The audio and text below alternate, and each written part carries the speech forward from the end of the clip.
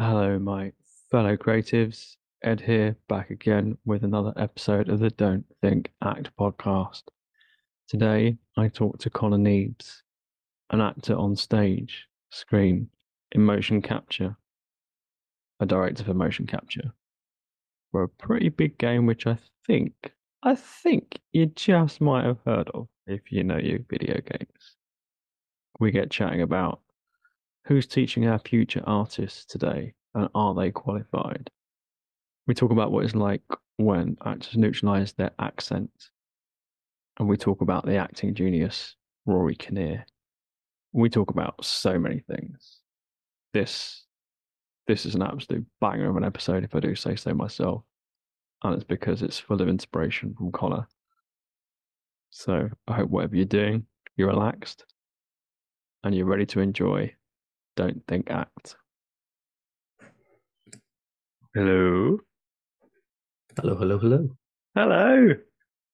Were you waiting a Hey. long time? No, no, just my computer's really slow, man. It's a pain in the backside. And I just wondered if you were in for a bit and it just didn't let me know because it only just popped up that you were waiting. I just get that wheel of death when my computer starts to wake up a little bit, and you're like, "Come Yeah. on, got places to I'm be, people to see." I'm pretty sure that's going to be the last thing we see before we die.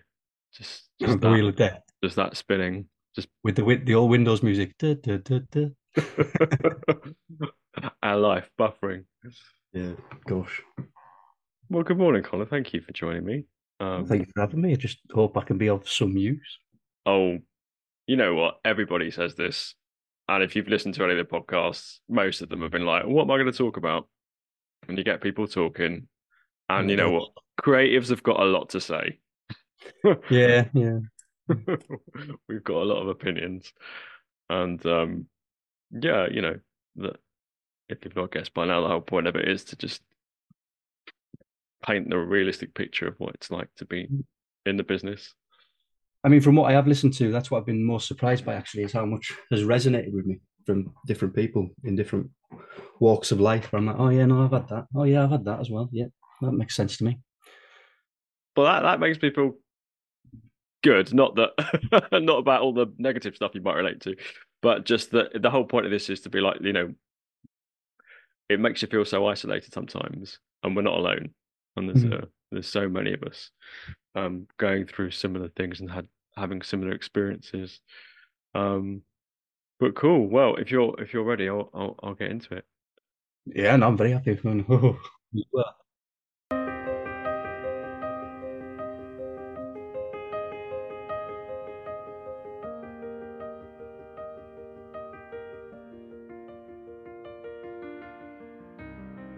You are listening to the Don't Think Act podcast with Ed Ismail.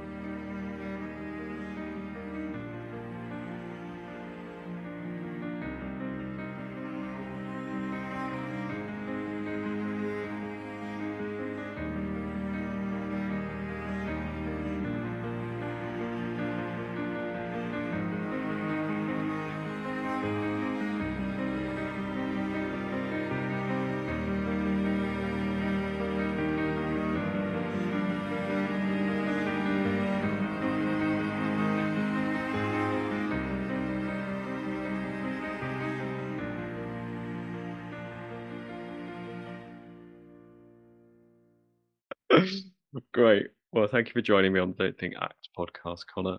Um, as everyone knows by now, unless you're new to the podcast, I like to start at the very beginning. So, Connor Neaves, where were you born? I'd like to ask the audience, where do they think I was born? Because that's been the question of my whole career. People going, "Are you a Geordie?" No, I'm not, ladies and gentlemen. I'm a Cumbrian. So I'm from Carlisle up in Cumbria, the Lake District, as north as you can get before you get to the border of Scotland. Um, I like to joke that I'm from the west of Hadrian's Wall, not the east, where the Geordies are, if you will. And people used to elope over to Gretna to go and get married back in the day. Yeah, So yeah. on that cusp. Did you grow up in Cumbria? Yeah, I was there till I was 18, and then got into drama school, moved to London, and I've recently just relocated back after 12 years in London. So whether this Wow. is where I base myself professionally, I don't know. That's the next step of my life. And to those not familiar with the area, how would you describe growing up in Cumbria? Well, it's picturesque. Like if you, it's like anything in it. Like when you've got it on your doorstep, you don't really take advantage of it. Mm. We're really fortunate that we've got the lakes, we've got the all the fells, the like. Oh, it's beautiful. The landscape's awesome, really is. And it's one of those things that I kind of wish that I'd taken more advantage of when I was younger. In terms of Carlisle itself, we're a relatively small city. We're a city because we've got a cathedral. Um, and I've always like, yeah, it's weird. It's like one of those places. Like I couldn't imagine growing up anywhere else. I wouldn't want to have my kids in London, for example, because Mm. for me, it was growing up here. It was like a nice size in the fact that like you could walk pretty much anywhere in reasonable time. You sort of knew everybody. Like the downside to that is everybody's in your business. Um, but I used to always joke that like, if we had a tube up here, you could be at the other side in about 10 minutes. You know, like, so there's something about the scale of it that I've always really enjoyed, really liked, and thought was really homely and friendly. Um, in terms of the arts, in terms of provisions, I mean, honestly, God, we had naff all, absolutely naff all. Um, our local theatre by the lake, unless you were always dependent on people driving because the travel links there are rubbish. Mm. So even their local audience are like they rely so heavily on tourism, and yet a lot of their local audience have to travel as well. So when I sort of did start getting into theatre and stuff, I actually ended up getting the train a lot more to the likes of Glasgow and Newcastle to go and see sort of touring productions because that was just more accessible to me at the time. But I mean, yeah, I grew up like working class family. We I used to play a lot of football, grassroots football. That was sort of my youth. Um, Sort of under 11s up to about under 15s or so. That's what I did. Um, yeah, I can't. Yeah, I speak highly of it. It's a nice place, man. Yeah, and I'm sure I don't know if this happened to you. I imagine it might have done, but when I moved out of London, um, the first thing I noticed was the change of air quality. Oh, but the first thing I do whenever I come back, like whenever I'd visit my parents, first thing I do would have a pint of water. Hmm. Like the water's amazing. Yeah, I bet. Oh, Yeah. oh, yeah, I mean, we had the foot and mouth as well. It's like there's the smell of manure, things like that. Like they're just so weirdly calming to me. You know what I mean? Like it's like, oh, that's a smell of home. Yeah. Yeah, no, Yeah. that makes sense. No, that's lovely. And so how did acting or creativity find you then in Cumbria? How did that come to I mean, depends who you believe, right? No, you? I look back on a lot of my youth and I try and like remember shit, and people be like, "What's your favorite memory?" And I'm like, honestly, I don't really know. I can't remember.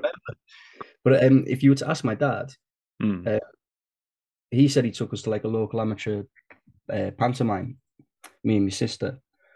And apparently, I turned to him during the show and said, "How do I get on stage? How do I do that?"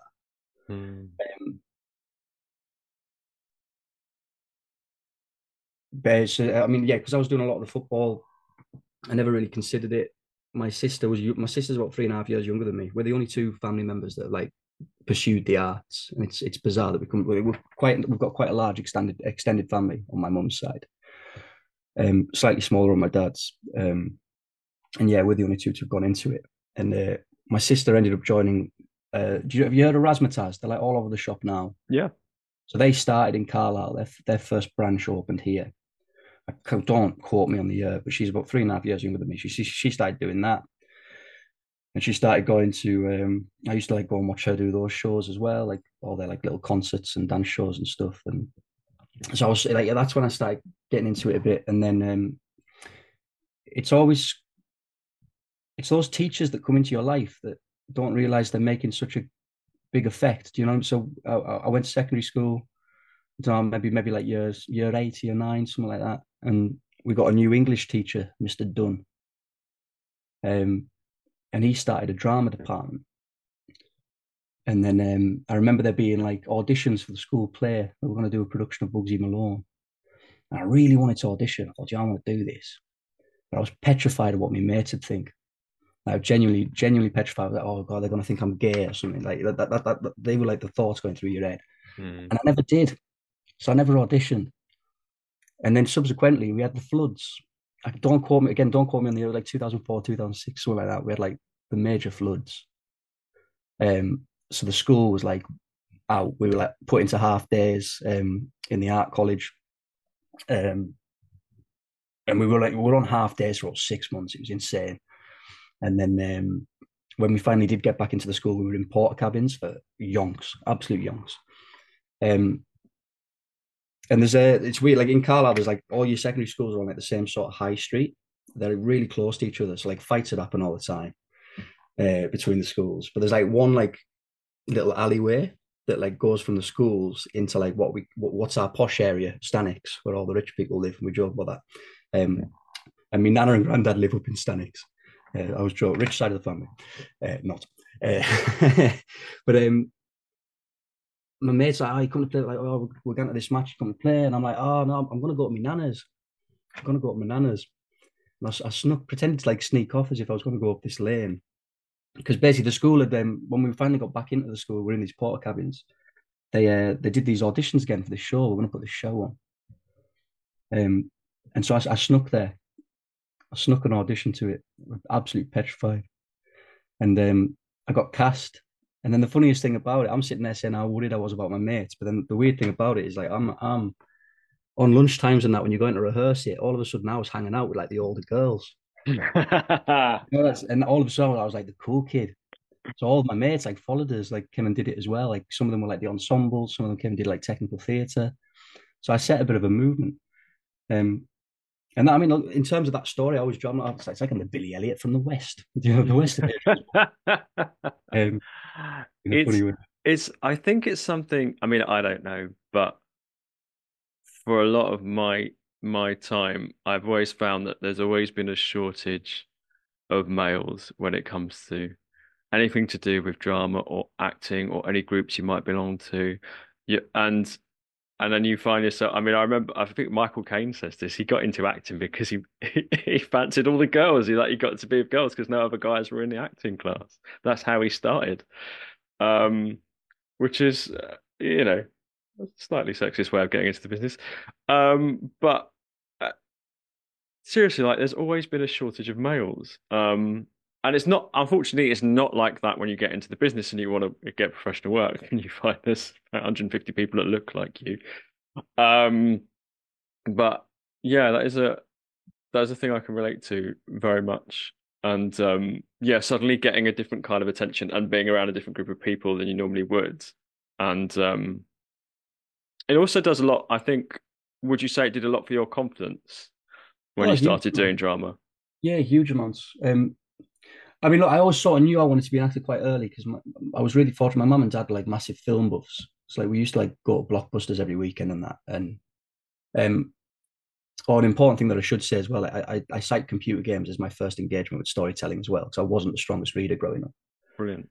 Um, but yeah, absolutely. Like from that, like yeah, just putting yourself, just having the confidence to sort of break out of your group, I think was huge. Again, it's that interesting thing in it. Like I think around that age, like year 8, year 9, people are starting to find themselves, and everybody's a little bit awkward because like, oh, what do I want to do with my life? And oh, everybody's going to judge me, and it's like, oh. This is why I think Big Mouth's a brilliant show on Netflix. Like that to me is like the pinnacle of my youth. I'm like, it just makes so much sense. I'm like, why didn't they show us that in school? So if you've not watched Big Mouth, everybody, I really recommend it. It's a good laugh. It's also a very acquired taste of humor.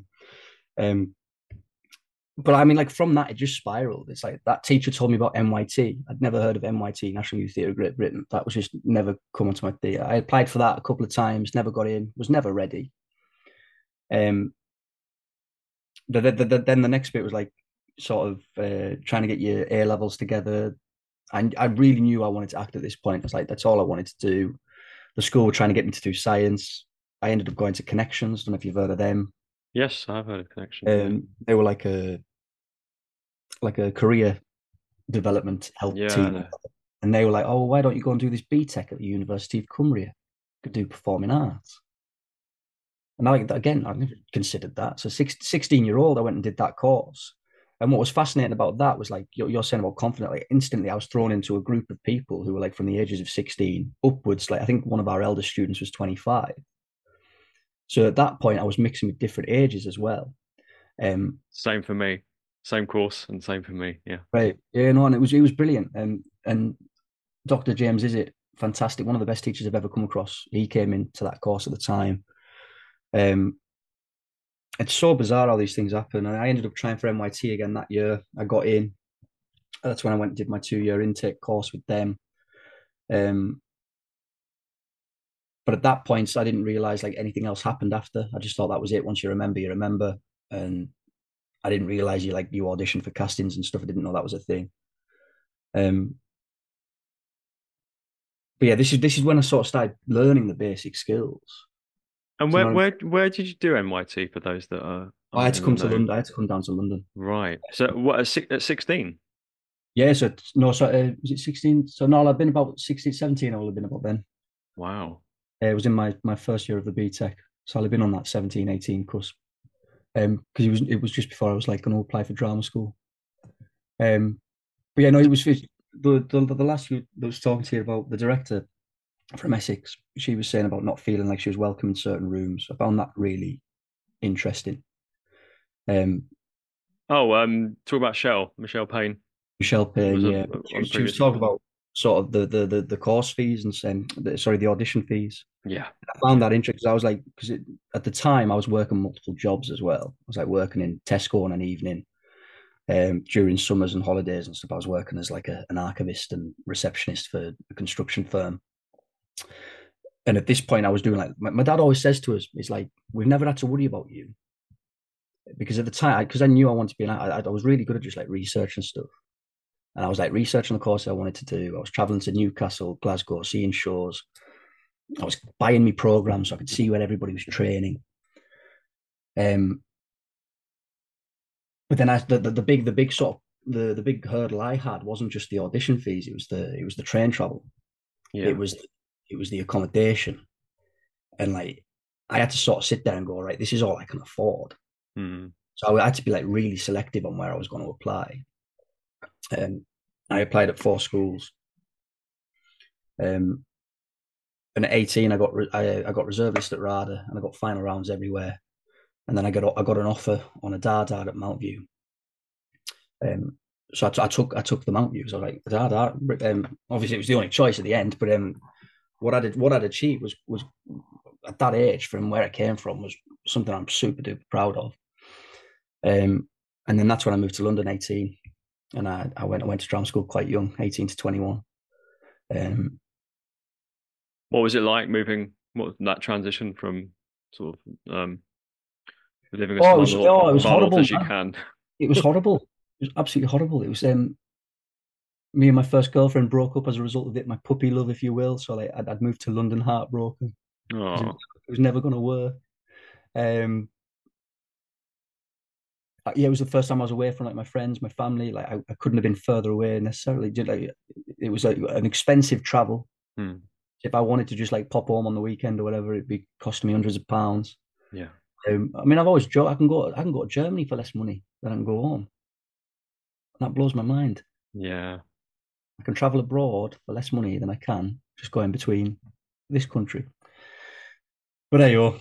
If I was a prime minister one day, I'd be renationalising the railways. That'd be the first thing. Good for you, definitely. I mean, it was all like there was a massive culture shock as well, like just completely different world to what I'd grown up in. But like a good culture shock, one that like gave a lot of learning, and one that I'm really glad to have had. I've made mates for life from it. Um, I do think on reflection, maybe I was too young. I don't think I necessarily appreciated it at the time. Um, but also like at dramas, it's interesting. Like a lot of drama school, they go through these like transitional periods, right? And I think in the current state that they're in now, that they're all sort of coming out that end again. But it's like where all like the teachers start to leave or the principals change, and so Hmm. like we went through one of those when I was there in my second year, and I found it really disjointing, and it really sort of tarnished my experience of going to drama school because I never felt like I was getting the training that I felt like that I wanted to receive. Um, In what way were your expectations not met? where it was just like certain like modules were really short. I never felt like we really got into the nitty gritty of anything. Um, should probably preface this by saying I'm now teaching in drama schools, aren't I, Ed? Which is why I don't know, I think this is why it's so on my mind. But I'm nobody ever told you why you were doing anything, Mm. and I'm not saying you need the answers, but it felt like everything was rhetorical, and I do believe a lot. I do think some things should be rhetorical, but when you're preparing people for an industry, I never like so they always use the analogy of, oh, we're giving you this for your toolbox, right? Yeah. But then nobody was ever telling me when I would need those bloody tools. Mm. And is do have you ever found yourself in I don't know, any kind of situation where you've suddenly recalled to that time and there's been a bit of a eureka moment, or has that not happened at all? Where you've gone, oh, that's I need that for now. Oh yeah, absolutely. But then it's like if they told me, or if they'd given me a bit of a, do you know what I mean? It's like I could have used that. Like that would have been more useful to me earlier Yeah, than me having like 10, like because I mean I'm 10 years in now, yeah, and sitting there 10 years later going, oh, this is the light bulb moment they told me I would have. yeah, Well, you could have helped me get to that light bulb moment a bit sooner. yeah. And I'm not saying we have to force feed people. I as you probably heard already on the pod, maybe I have a thing about drama schools, and it's kind of stupid to have a thing about drama schools because I haven't had the experience. I couldn't afford to go, and I'm not bitter about it. I'm glad I went where I went. Um, but my judgments about drama school, and they are judgments, and I own that. Um, are that when I see the talent that's being produced, that I do feel like the majority of it is kind of like a bit of a cloning factory.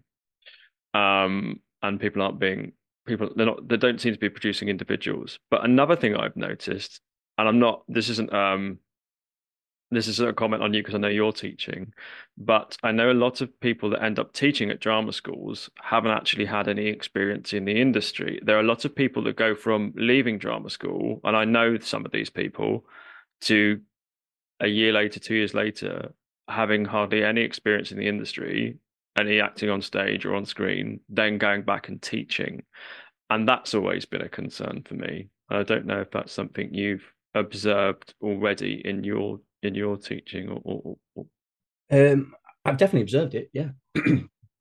um, so in, I mean, I've been teaching about 3 years now academically. And then I was teaching a lot longer. I was facilitating a lot longer in schools and things like that beforehand, and for MYT as an associate. I mean, look, it's a constant. I think it's a constant battle, right, between theory versus practical. And I think to teach the theory, I think I don't know, but ultimately, I think there's got to be some form of expertise there, some form of knowledge. Um, on the practical side of things, maybe there's a little bit more leeway there because it's about. I mean, look, one of the things I will always say to my students, I'm like, look, I'm not this. All I'm teaching, I'm teaching you my practice. Do you know what I mean? It's like I'm not precious. I'm not saying you have to sit there and keep it. I'm like, if something doesn't resonate with you, bin it. Please bin it. Hmm. I'm just telling you that this has worked for me. Um, so I think you can be a bit more flexible there, in terms of the clones and all that. And then I can totally see why you would see that.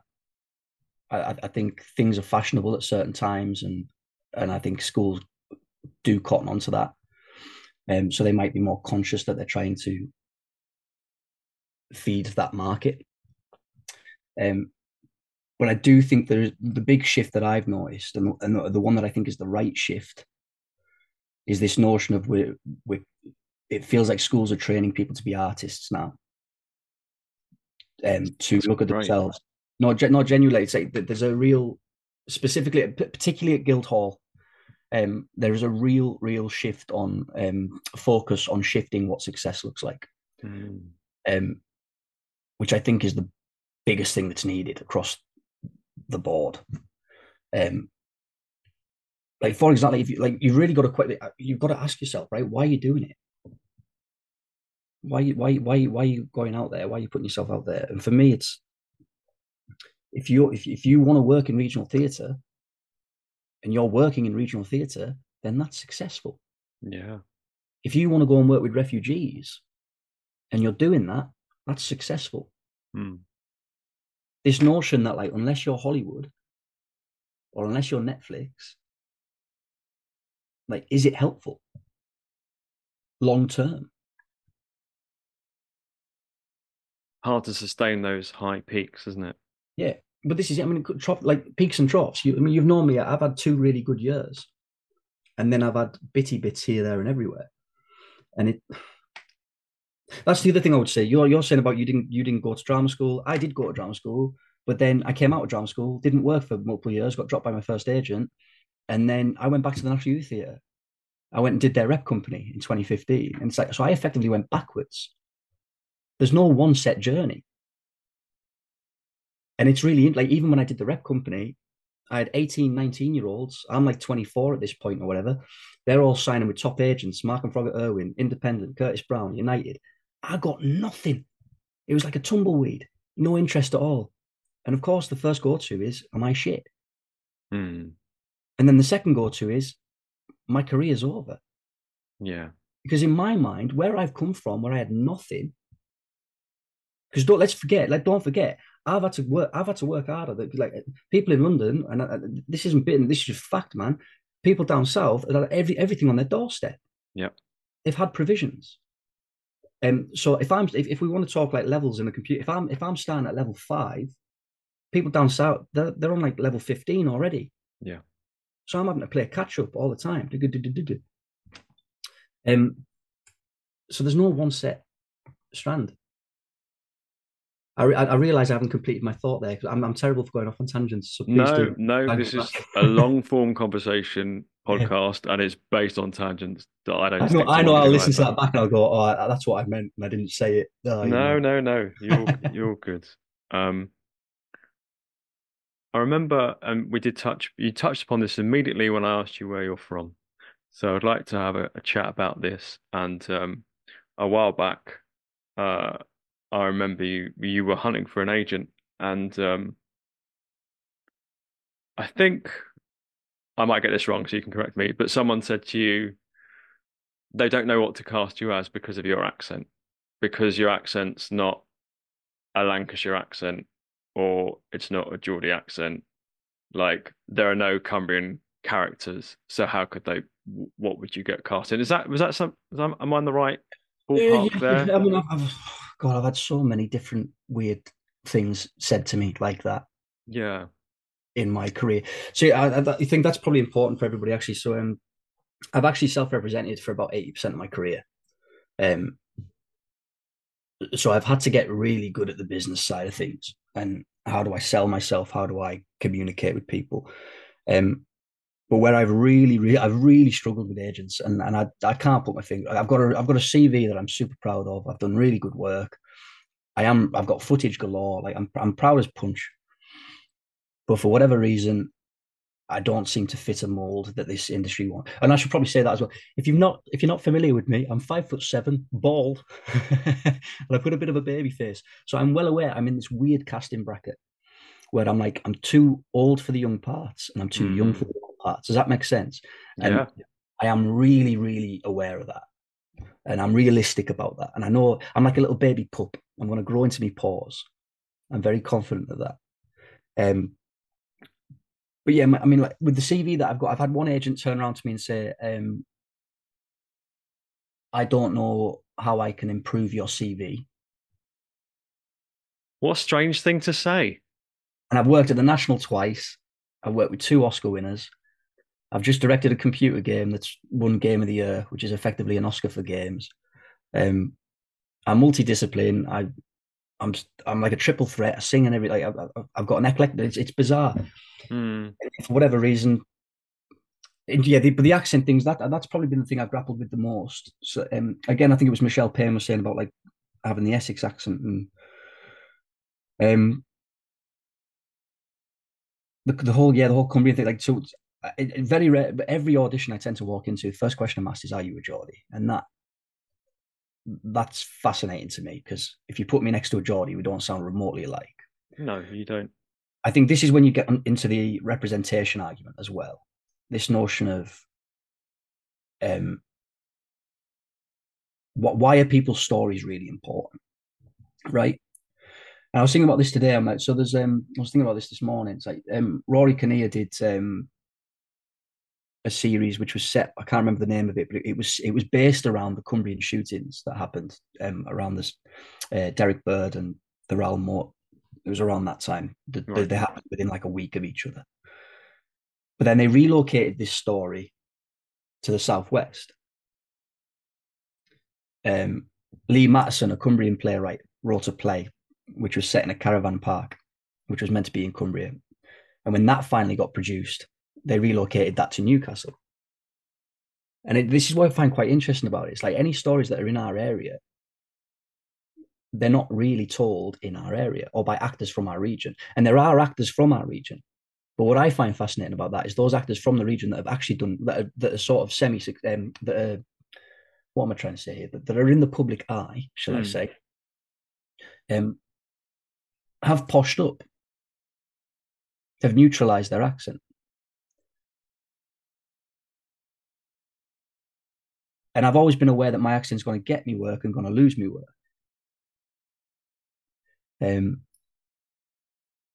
I wish I had the answers. But again, the Canadian lass who got cut from films, if I found that resonated with me because it's like I finally got cast in a Cumbrian film. It was all about a Cumbrian golfer, Phantom of the Open. I was like buzzing, get in. I'm actually going to be in a story about where I'm from. I had 2 scenes opposite Mark Rylance. I was the only Cumbrian actor in it, and I didn't make the cut. But I didn't make the cut because it didn't progress the story. And so that, in terms of having my material cut, that's fine. Like, I'm all right with that. The frustrating thing for me is that was me getting to tell a story about where I'm from, and I was the legitimate grounding of that. And this is why the whole diversity argument is really important because it is about accuracy. And I'm not saying every company has to have people from that demographic. I'm not saying like a production of The Hired Man has to have an entire Cumbrian cast. But what I would hope is that even within that company, that could be backstage, that could be the MD, that could be anybody within that company. You just want that one person who's got the factual knowledge that if you're doing something that is inaccurate, they can put you back on the right track. Yeah. That's really, I can't believe they changed the location. That's Or it's a story where it's like oh, it's set in Cumbria, but it's like people who are outside. Doesn't make sense, does it? Because like on screen and stage, how many times have we seen stories told in lots of places in the UK? Not every, not just London, but Manchester, Birmingham, Leeds, Newcastle, the Southwest. So what? Yeah, it's so weird. What is it about? But then I also think like I feel that about Wales as well. I think Wales gets a bad rap. No, I don't disagree. But yeah, yeah. I'm really annoyed about that. I'm really sorry that happened. And I mean, look, it's not your fault. And like there's two things about there's two things about the whole like the story with the in the golfing film, which is I think what I said to Holly as well, which was like, why is there a scene written in a film that's disposable? Like, you know, I guess things, well, that's unfair. Things do change in the editing stages, especially if you've got a runtime to keep to. Things do become expendable, I guess. But again, like the point that you make about being like the only thing, sort of the only symbol of where the story is from, that's a hard one. That's a hard one to take. But I mean, because these things are always changing, because they're moving the location. This is why I cite us as the forgotten region. It's the same with casting call. You see quite a lot of these open casting call outs now going, "Oh, we want people from the northwest," and then they'll go Manchester or Lancashire, and it's like, so Cumbria, one of the biggest land masses in the country, one of the most densely populated counties, isn't included, and it's like we just don't exist, and that's what baffles me about it. How we address it, I don't know. Well, other than making your own work, but even that as a comment, I'm like, it's easier said than done. Like, you need money to make your own work ultimately, and if you outside of the Arts Council or private benefactors, if you don't have it, you don't have it.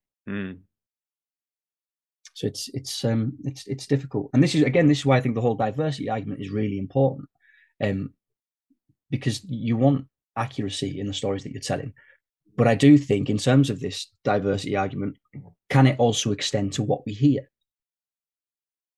Can we be casting people with the correct accent? Because it's the other notion of like playing up and playing down. Like people from the South will be cast as people with my accent before I'm ever given the opportunity to speak like them. And trust me, I can do a pretty good RP, you know, if I'm given the opportunity. Yeah. Yeah, you get the idea. It is the same story, isn't it? I think we all. I've always said this from the start. When I got into the business, like I'm choosing the most prejudiced business to get involved in, and although it's come a long way in the last few years, particularly as there's been more conversations about diversity and inclusion. It's come on leaps and bounds, but there is still so much work to be done, yeah, and there is still a large proportion of people working in the industry that haven't come around to that notion, who still just want to stereotype everybody. Oh, that's an interesting point. I've Uh, felt that being a bald northerner. Sorry, I'll just ride on that quickly. But yeah, go for it. I have grappled with this a lot. I think you look at the Riz Ahmed test, right? Mm, Riz test, and what he's sort of challenging. And I think about that a lot. The amount of times I get called in to play racists or rapists, like. But then I sort of sit there and I'm like, okay, so I've got a bald head and I've got this really working class northern sound. I'm then hyper conscious. Do I want to tell those stories? Am I then feeding into a narrative that I don't agree with? Do you know what I mean? It's there's like a moral question there. And sure, it's different if you're being cast in, Shane Meadows, This Is England, to play a skinhead from the 80s, then fine. But yeah, you're absolutely right. Um, and Now, as I'm not disputing that's my look, but I just no, don't, no, but I that's want to be implicit in but then sending. we also do have casting. We also do have casting types. That's the thing. Like, um, I think this is something that should be discussed. And as I've mentioned before, I don't know what the right thing to do is. I don't know whether you lean into your stereotype and start building that work up and getting that credits and start showing yourself just to get the work. But at the same time, you do feel a bit resentful. And as I said before, when I started, I was suicide bomber, asylum seeker, terrorist, because they looked at my name and they looked at my face, and that's all they saw. Um, and uh, and even in looks, we can't escape the prejudice there. I'm fully aware I'm not a leading man. I'm aware of what a leading man looks like.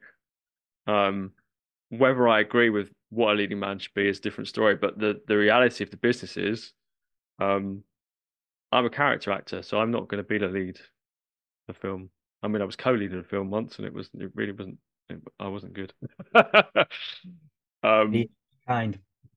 so you know, there's certain things that you kind of have to accept about the business that I think aren't really ever going to change, because it is a business and it needs to make money for it to continue.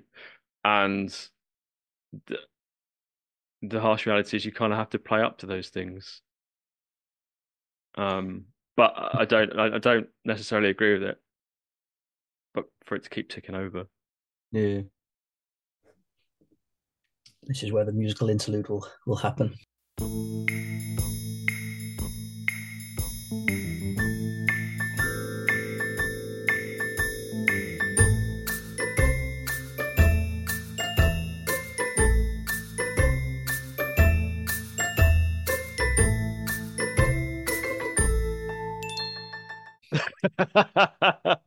Indeed. Which for some reason reminds me of the Pink Panther. Let's go a bit lighter now because I think we're both prone to rants. Um, No, are we? uh, I'll shut up. Yeah. no. No, I mean, we're just changing tact a bit. I'm sure we'll get ranty again. I always do. Is there, and just this is the first thing you think of, or whatever comes to mind, and it doesn't have to be one thing, but is there a piece of acting on stage or screen that you've seen that's really blew you away, that's always stayed with you, where you've gone, that's the stuff, that's it. Oh, loads, man, but for different reasons. Yeah. The go to one for me would probably be Imelda Staunton in when she played Mrs. Lovett in Sweeney Todd. Um, my sister's one hell of a singer, one of those little shits that can like pick up any song and it sounds amazing. Whereas like I'm a technical singer, I've really got to think about what I'm doing. Um, and as a result of that, I think I've always been quite. It's what I've always found the most nerve wracking.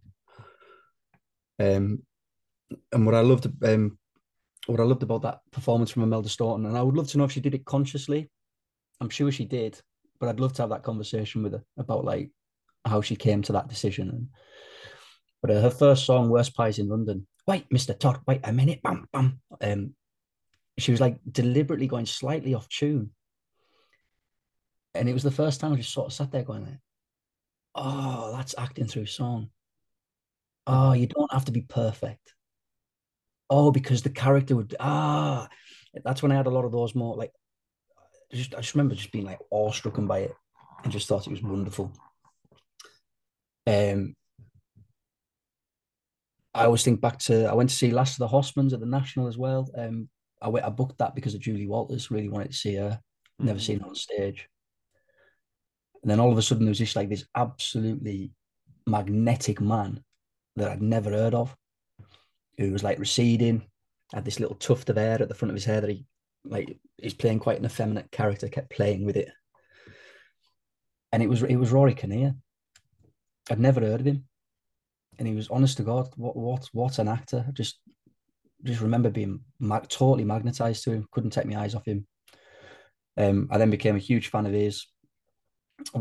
Hands down the best Shakespeare performance I've ever seen as well. His Iago just is the only man that's ever made me listen to Shakespeare for the first time and go, this sounds like he's talking my language, man.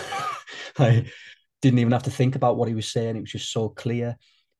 Felt like I was in a pub with him having a pint.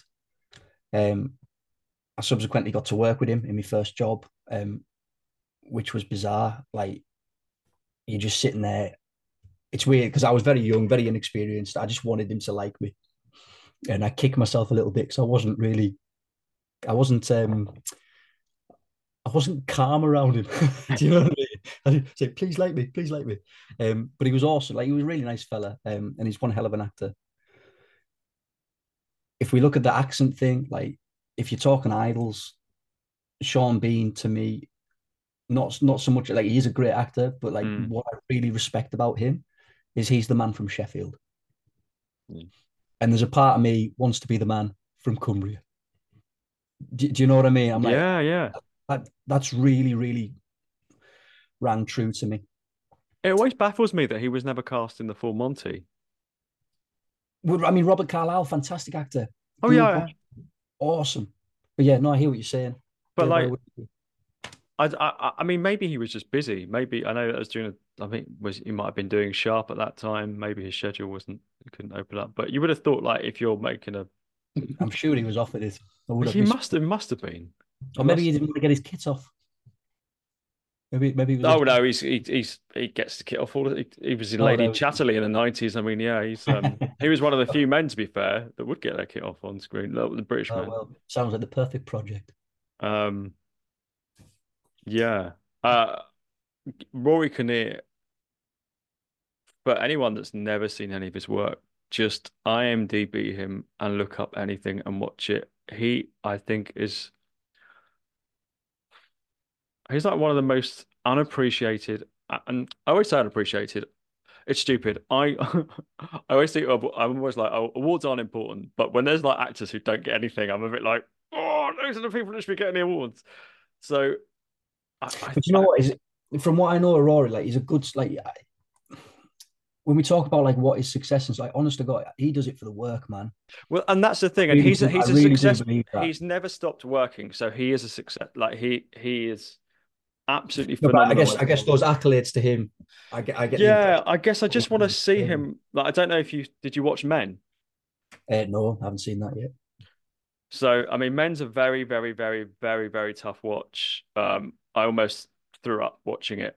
Oh God. Because it he plays multiple roles. Um, he plays all the men on the screen. Mm. Every male character is played by him, and every male character is vastly different.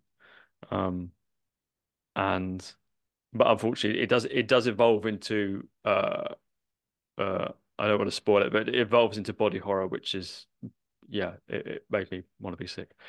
Um, I'll add it to the list. Blimey. I think it's on Amazon Prime at the moment for those that have it. Um, but I I discovered him watching Penny Dreadful, All and right. in that, so Penny Dreadful is kind of like the uh, it's all the characters. So you've got like Dr. Frankenstein. Mm. You've got oh God, who else? Dorian Gray.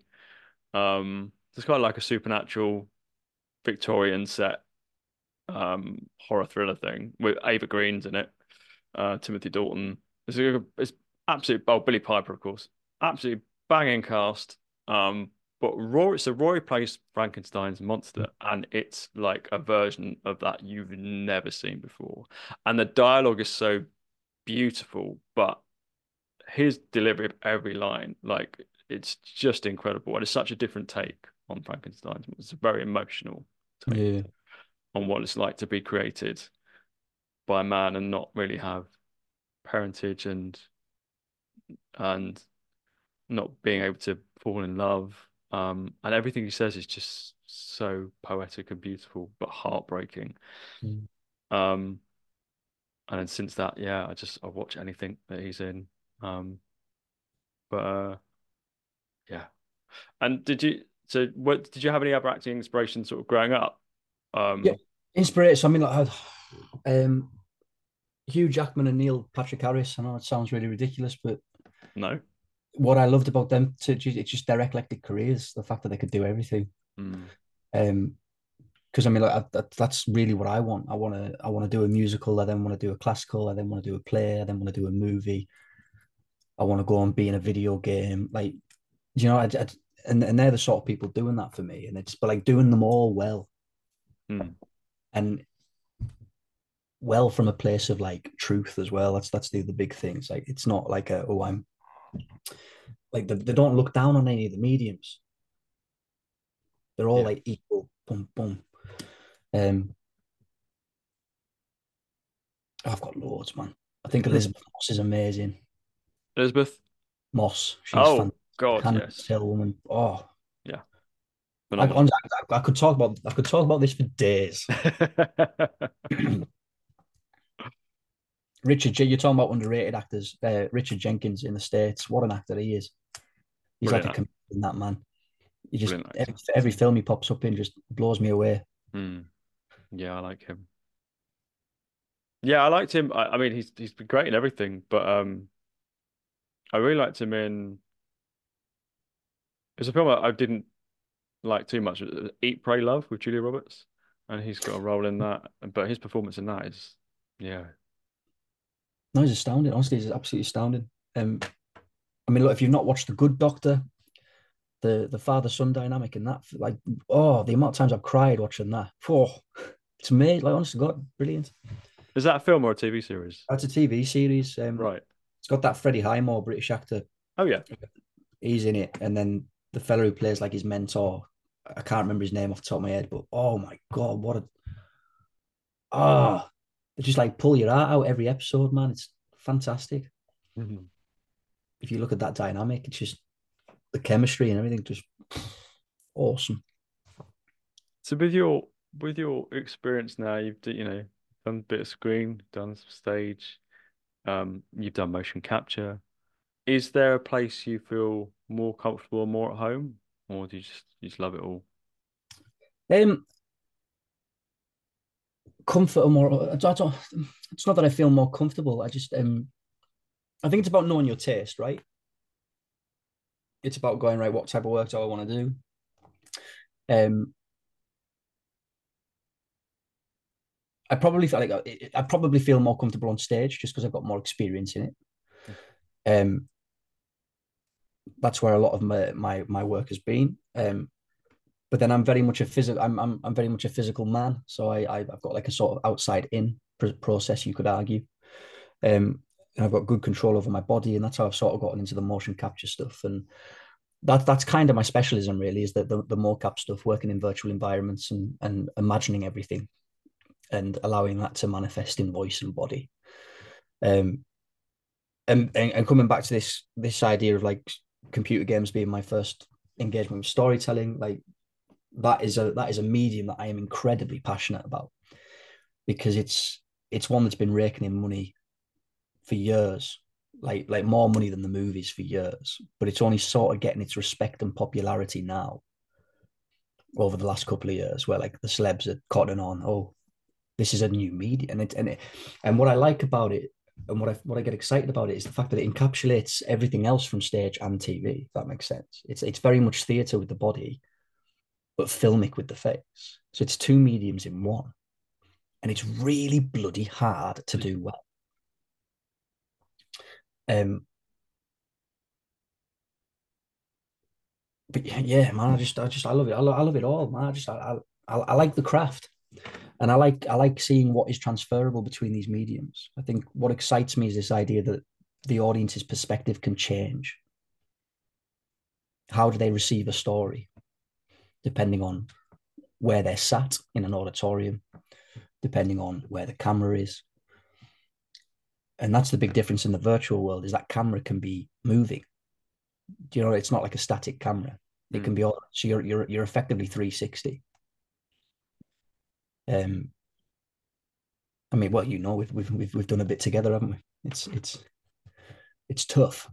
Yeah, and I mean, there's so many elements to motion capture which are challenging, and you're right, it does encompass a mixture of sort of theatre and screen acting. And like I remember when we had to do when we had to do a scene and I've forgotten all the terminology for motion capture. Um, performance Describe. capture. That's what I'm looking for. Yeah, Performance capture. For the face. yeah. And so hopefully I'll get this all right. Please correct me, Connor, as you're the expert and I'm not.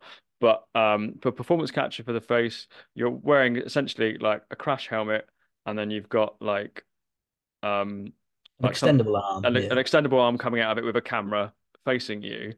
And you have to. So we I remember I had to be in a scene where I had to be standing opposite someone, but obviously you've got this extendable arm anyway. So then what you're doing is you're actually standing side by side, so your antlers aren't interlocking. Um, crossing uh, swords. Just say it. Come crossing swords, yeah, crossing the streams. Um, and so you're having to do in like an almost like an intimate scene, or something emotional, or something where you need to be looking at someone's eyes, but you can't be looking at someone's eyes because you can't be standing right directly in front of them. So you're kind of standing to the side of them, but like you can look at them with your eyes because then that'll obviously because that can be adjusted, right? Yeah, So that's the element of it being very kind of mechanical. And then you have to act as if it's the most natural thing. yeah. It's like acting by numbers. Sometimes it really is. It's crazy. And but that's what But makes a good actor, man. Being able to work under tough constraints. yeah, It's yeah. about it's about understanding the technical elements, but then still being able to engage the instinct Mm. and the truth. And the whole 3D thing about the camera can be constantly moving and be anywhere is also like that's an element you wouldn't usually get. You might get it on a film set, but usually your audience is either just like in front of you because you've got your 4:1 theatre, or you might be in the round. I mean, times have changed. There's a lot of things in the round these days. But that's what I mean about it being transferable. So it's taking your experience from 360 stage in the round Mm. and putting that into an empty space in a volume when you're wearing lycra and a helmet.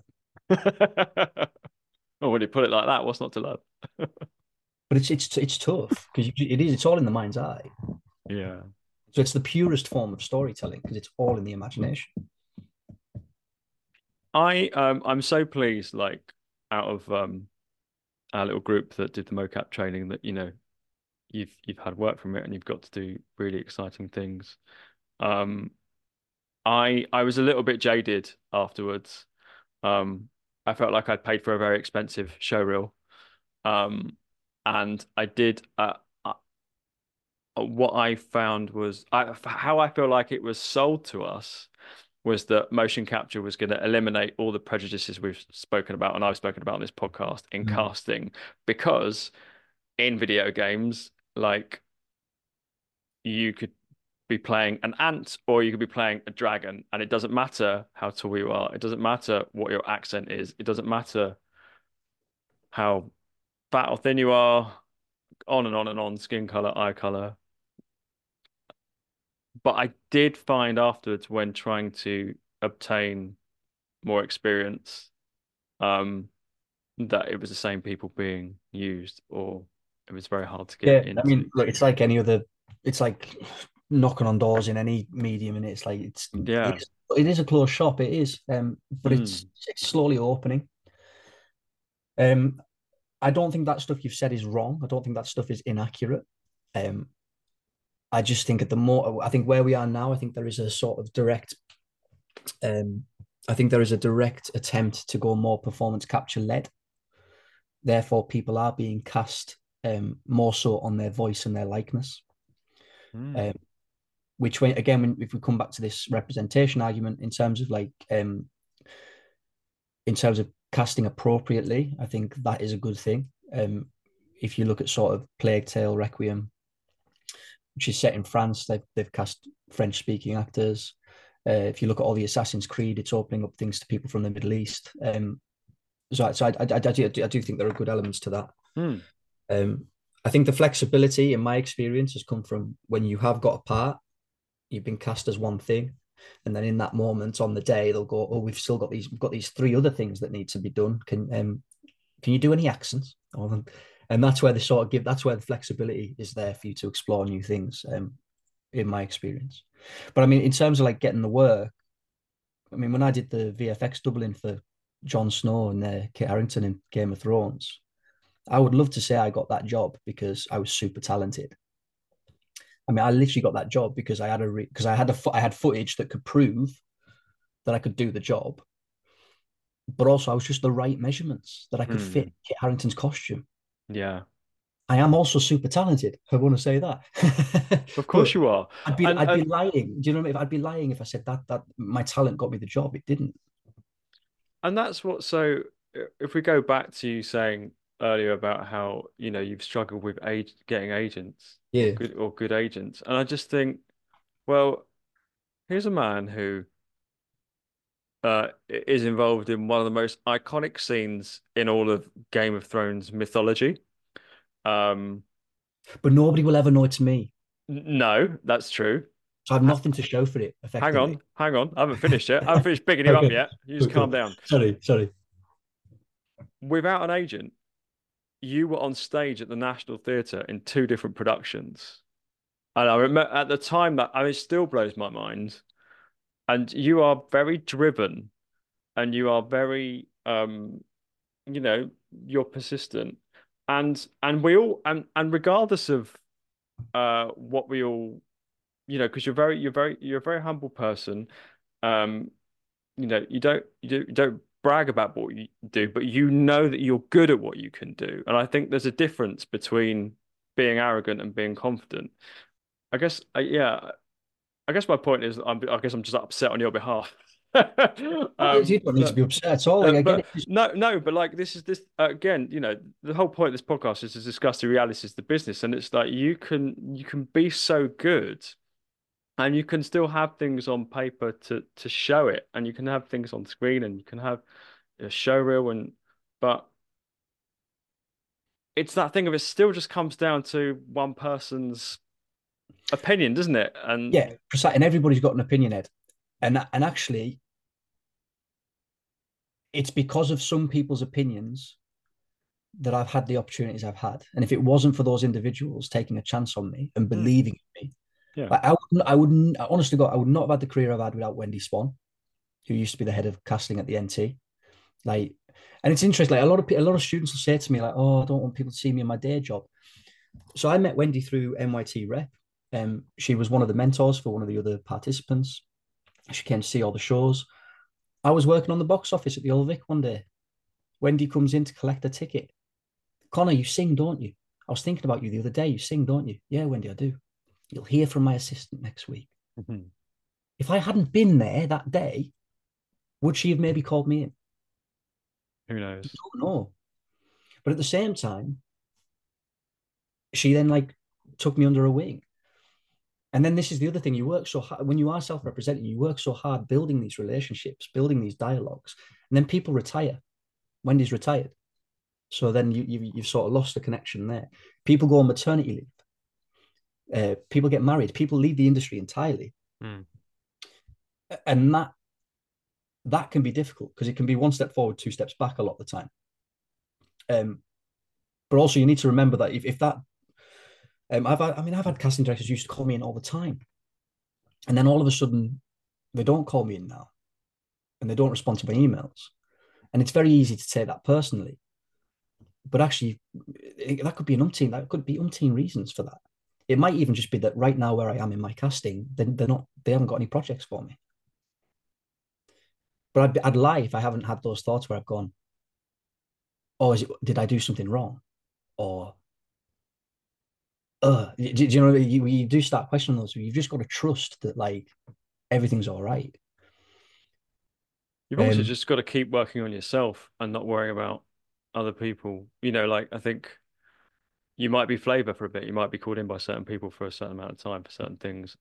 And then the other variable is what are the stories that are trying to be told at the moment? Do yeah. you fit into those casting brackets anyway? It's it's so difficult. There's been years where I've had like one or two auditions Oh, mate, on because average, I get because one every 4 months. It's not a lot.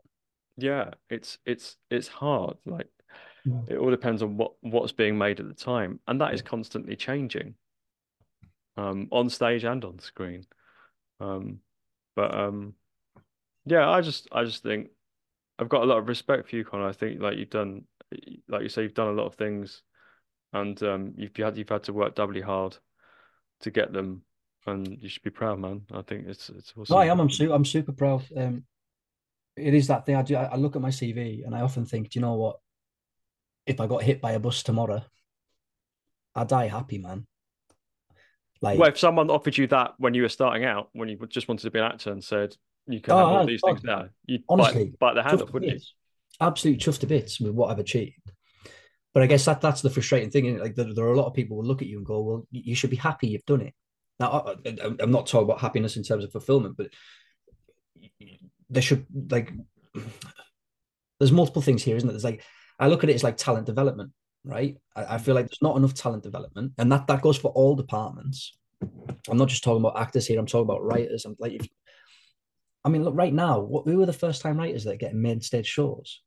Just it's not happening. It's really not happening. And it's almost like it's a conveyor belt at the moment of like, okay, that person's had a couple of shows there, right? On with the next one. Do you know what I'm saying? It's like if I look at the NT, it's like they got me in as an understudy, they got me in as an ensemble understudy, and then I went in and I did a part and understudy, and then it's like I'm out the door. Now whatever. I'm not like it's. I'm not. There's no bitterness here. I'm just like imagine there's then a process of right. He then gets a lead. Sorry, he then gets a part and understudy lead. Then he gets a lead. If it was like a tier system where like you build people up. Mm. But unfortunately, with the demise of rep, and I do think that is a bad thing. With the demise of rep, there isn't really that structure in place anymore. Um, and the only companies that can really probably afford to do that are places like the RSC or the National. Mm. And I do believe they're doing their best. I'm not saying that they're not trying, but I just don't think I worry about the sustainability of young actors' careers because we are oversaturated. Yeah, definitely. And this is why I think you have to multi diversify now Yeah, because you can't make a career from one strand. It's not realistic. no. Um, I also want to pick up on what you said about modesty earlier. You said, "Oh, you're really modest," and I've been thinking about that a lot, particularly this last year. Um, I think that modesty has hindered me, and I think that comes from a working class chip. I mean, I was taught to be modest. I was Mm. taught like you don't rub things in people's faces, and actually, I think that stopped me from taking up space. I think that stopped me from saying to people, "What I am good. I am really good at what I do." Um, and that's something I'm really trying to address. That's something I'm really trying to challenge. I Because think we I think we all need to, and uh, I think it is going up in a British society where you are sort of like encouraged not to. Well, I say not brag. Obviously, bragging is a negative thing, I think. But you're told you're bragging if you're saying you're good at something, or I don't think there's anything wrong with saying you're good at something. You're not brag saying away, brag you're away, enjoy your you're achievements. you're not saying, well, yeah. I mean, it's a bit like I try not to isolate our audience, but there's a thing at the moment happening in football with a celebration police, and it's like probably because it's my team that's happening. But it's like win a match, play or score a goal, and people are like, oh my God, they're acting like they've just won a World Cup. It's like, when did celebrating something positive become a bad thing? No, I What agree. what is happening here? I Like, agree. and so it's got to be the same in the arts. Like, we've got to celebrate our wins. We've got to celebrate, like, I I I I celebrate getting to the final two for an audition for something. All right, I didn't get a part, but my God, I got to the final two. That's a big thing. That Yeah, must mean I have something here that people want to see. That must mean I'm on the right road. If I'm getting contacted by someone I did a casting for 8 or 9 years ago and they want to see me for something because they remembered me all the way back then, that must mean I'm doing something right. absolutely. So, and and there isn't anything in the industry because we like that's constant. You don't always get feedback after an audition. You don't get told why you don't get a role, so it's very difficult to improve on what you might have done. I mean, And I had it quite recently, the feedback thing and this is as a director. Um, I interviewed for a company and they gave me some feedback, which was sort of counterproductive to other feedback I'd had from previous interviews. hmm, And I didn't really understand what they meant. And so again, the modest me would just go, "Oh, suck it up, don't bother." But actually, in that moment, I went, I've kind of had enough of this because, and I really feel for directors, man. We think rejection's tough as actors. Directors, man, having to pitch stuff, having to go in and interview, the amount of prep time it takes. Honestly, it's insane. Like, and then you get like really generic feet. It's really, I feel for them. Like if you look at the stuff that they moan about on Twitter, they are well justified as far as I'm concerned. But I went back to them. I was like, "Look, can you clarify this X, Y, and I was really sort of blunt in my response. Um, Again, that's me challenging that modesty of going and actually, and then I got a great email back. It makes so much more sense. I'm like, right, okay, so we can move forward now. We know what we can improve on. yeah, and I get it. It's hard to have the time to give everybody feedback, but like in projects that I've my own projects I've been in charge of when I've had to cast people, or I ran my own scratch night uh last year. Was it last year or the year before? Can't even remember now. So when if people ask for it, I won't volunteer it because of time. It's very Mm. hard to give everybody. But if people come back and say, "Oh, I didn't get the role," or you didn't accept my pitch, like what was it? Then I will take the time out, and it might not be immediately, but I will get Yeah. back to people. Oh, absolutely. No, I don't expect immediate responses. And I just think on the whole proviso of the yes, no, if you're going to commit to that stuff, you kind of got to follow through. But Yeah. there you go. Do you remember what it's like getting your headshots done for the first time? Oh, God. um, so me and another lad, because we couldn't have bloody afford them. Sheila Burnett, I don't know if you've ever seen, she was like an old school photographer, like black and white. Um, she did like a two-person offer. So we went and did that because it was like the cheapest. Yeah. And they were not dismissing her work or anything like that. They were great, but they never worked for me. Made me too handsome. Oh, but this is honest to God, man. The headshots, they've been a bane of my life. People say they're so important. I don't know if I agree, man. I honestly don't. Because the best headshots I've ever had were free, which were Mm, done by a fella who just like was like a portrait, like lifestyle photographer on Instagram, did it as a hobby. He lived near me. Uh, I messaged him at the time, was like, look, I need something that's like every agent's telling me I need something raw, whatever that means. Do you know what I mean? Like, oh, how do you capture rawness in a photo? I just don't really get it. mm. I'm like, look, I'm not very vain, am I? Ed, I guess is the best way of putting it. But like, I don't like having my photo taken to begin with. I don't. I mean, I do care about my appearance in the fact that I like to dress nice. I like to like be well groomed and stuff. But I don't give a shit what people think about how I look. I genuinely don't. Like, if you think I'm good looking, if you think I'm not, like, whatever, man. Like, just and the fact that you're then put in a position where you sort of got to capture that. Mm. But yeah, the best ones I've ever had, hands down. But they were free, didn't pay a penny by a fellow who did it for a hobby. So you tell me if they matter. And I've spent hundreds of pounds on others. Like I have, like I've spent hundreds and like well, upwards of £1,000 probably over the years. And I have just booked some more in for the new year because my now agent wants me to get some new ones. And Nice. honestly, I'm just sitting there going like, what will be, will be. I'm not going to stress about them. As long It's as they look like you, as long as well, when you walk in that room, they're not shocked by who's turned up. yeah. That's the thing, and these days, and I see on Spotlight, and I see in like or people's pictures online, like so overly airbrushed, and I'm Oh like, yeah, no, I can't stand that. that's like Yeah. it's like you say, casting directors want to see that picture walk into the room, and if that's not the picture, then it's really bad, like representing yourself in that way. I mean, also, Um, I see a lot where people are like trying to play different characters, and I'm not entirely sure how useful that is. I'm not saying it's wrong, but I don't know if I've seen it work either. Um, I feel like it works for TV casting. do you reckon? Because I I mean, when I think, graduated drama school, mate, my agents at the time, everybody was saying to me, TV, TV, TV. I've only just had my TV debut 10 yeah. years down the line. Do you know what I mean? And I don't really get it. But I can only talk from my experience. You know what I mean? It's Yeah, but I mean, a picture's a picture. Well, yeah, no, I do feel a picture's not going to get you apart. A still image of you is really not. People like what they.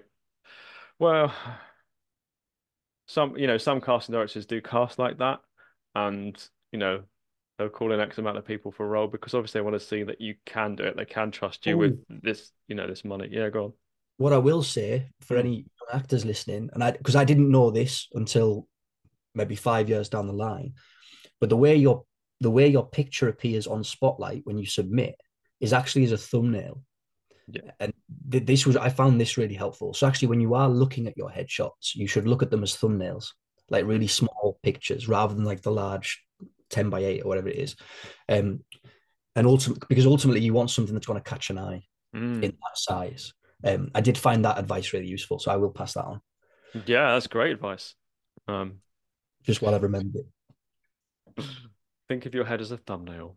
Yeah, Very, as a very thumb. small. Yeah, Size of a thumb. a thumb with eyes. Yeah, I could probably do that. Couldn't Yeah, but so could I. I? Yeah. Um, yeah, yeah. But I was gonna say with headshots, like it's all about photographers you're working with. But yeah, I've spent money and I've had free ones. I mean, I worked with a guy once who the only people we ever photographed were Mm. topless women for like Nuts magazine and back in the day, and it was someone I worked with, and I was like, "Would you ever do like actors headshots? Would you be comfortable with like me keeping my clothes on?" Um, and Yeah. he was like, "Yeah, we'll give it a go. You know, just if you just pay for the space, which was like 50 quid to rent the studio." Um, and I came out great. Like, Right. yeah, sometimes, yeah, you just don't know. But it's about working with the right people as well. As I said before, I'm not particularly comfortable with the whole. I don't go in there and I have like a variety of poses that I pull. I'm very much like I like to just chat with whoever's taking the pictures, and hopefully they capture some of me through the chat, and then Yeah, absolutely. that would be It that shouldn't be would be enough. daunting. It shouldn't be. It shouldn't stress you out, man. No, no, I just think try and just needs to look like you. That's the only thing I would say. yeah, yeah. I've been told by that by lots of casting directors that as long as it looks like you, um, but yeah, I do like a little bit of character. With my last bunch of headshots, I tried not to have every pitch to be like a different character, but just to sort of capture a bit of a bit of a mood. Like I got thinking about my casting type, um, and what sort of roles I might be able to be put up for. Um, but again, with all the will of the world, with all the advice you get, you can speak to your agent, you can speak to your peers about what you might look like, what kind of character you kind of play. As we said, it will come down to one person's opinion, and whether they go, "Yeah, he looks like a dodgy cop," or "Yeah, he No, looks." I think that's really important. I say that to a lot of my students just about opinions, like in terms of whose opinions you care about. Mm, Get like keep that small because everybody's got an opinion. yeah. You won't please everybody. So yeah, you need to keep your circle of trusted people small.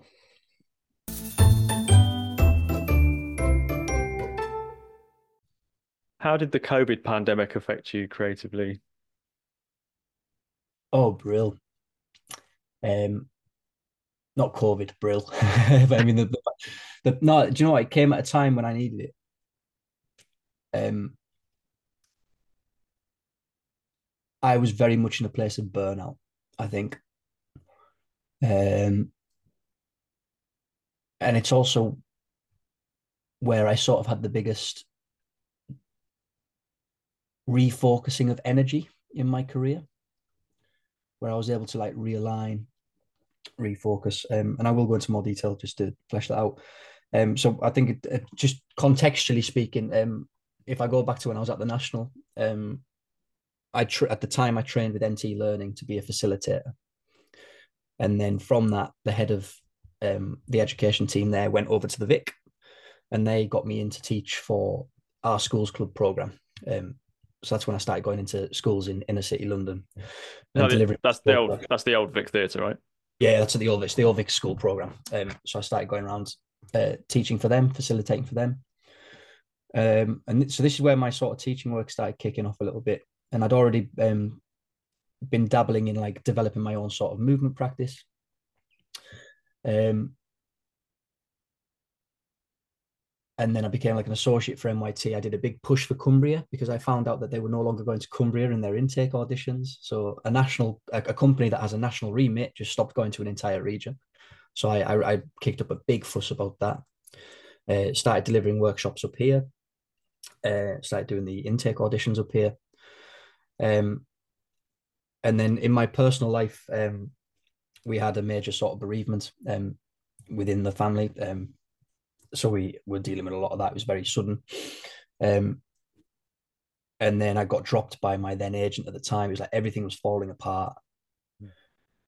Uh, and I wasn't coping with the stress of it, I guess. And I was like, I was really struggling with crowds, like large groups of people. I am very introverted. I like recharge on my own. But COVID happened around that time, and that's when I was doing like CBT and stuff like that to sort of help me with that. Um, and I had this ongoing shoulder issue. This was a big, and I was like trying everything. I was like doing physio, I was doing like all the things you meant to do. And I've got an older friend called Alwyn May, wonderful colleague, wonderful mentor, wonderful woman. She just turned around to me. She's like, "Well, why don't you try acupuncture?" And I'm a man from the West, man, from the North. I'm like, "What? All that Eastern woo-woo magic? Nah." Like, never considered it. Never considered it. But I went on her she gave me a fella and I went on his recommendation. I'm getting acupuncture for the first. This is just before we went into lockdown. Mm. And I'm leaving and I'm like, I'm just in the street and I couldn't stop laughing. It was bizarre. I was just like, I've been put with these needles and I'm just laughing away. And in the session, he'd started doing a little bit of qigong with me. And I remember dabbling in that at drama school. And I remember like being like, oh yeah, I used to enjoy this. Oh, this is okay, yeah. And so the next week I went back and said, oh, do you have any any recommendations that I could like maybe get a bit more like information on that stuff? And he's like, oh, my wife's a qigong teacher. She's written a book. Why don't you read that? And so he told me about his wife, Mimi Kuodima, qigong and the Tai Chi axis. So I went away. I read this book. I'm doing all this stuff with him. And then at the time we went into I got a tax rebate back. And so like professionally, not I felt very stagnant. I felt like I wasn't moving forward. And so with this tax money, I thought, you know what, I'm going to do something for me. Like I've been going through like a stressful time. I'm really interested. I'm getting kind of into this sort of holistic Eastern practice thing. But I was also acutely aware of the lack of care in the industry. And I'm talking pastorally there. Like you leave drama school, that's it, you're out. You never hear from them again. Do you know what I mean? And I mean, like, this is a few years on from there, but I'd always been like looking back on this, going like, where's the care? Like you get very little closure when you're applying for these jobs. There's lots of rejections. Like, where is the care? And so like getting into this mindfulness and this like the yoga and the qigong, I was sitting there going like this. I kind of want to do this, not just for myself, but like I could fuse this in my movement practice, in my teaching work, in order to like hopefully provide a little bit more pastoral care. Got this tax rebate, and I said to my acupuncturist, I'm like, oh, I'm kind of considering maybe doing a yoga course. And he's like, oh, Mimi's about to teach one. They're going to do this Taoist flow, which is like fusing it with qigong. And I was like, oh, that sounds amazing. So I signed up to that, started doing that, went and trained with his wife, and I did it over a year. So it's like 5 modules. So it was like part time, which was great, fit in with like everything else, meant I didn't have to like take out loads of time. But then obviously the COVID pandemic hit. And so during that time, like I think I'd done 2 modules in person. I had to do the rest of it all online. But it gave me what COVID did is it gave me the time to like reset, and it gave me the time to like just focus all my energy on this. Now we were in the fortunate position that we were furloughed, weren't we? So like we didn't really have to worry about money, which was great. That is one thing I'll say about them. They've been bloody good employers to us. They have. They've been amazing. Like they pay us well, free therapy. Like you can't.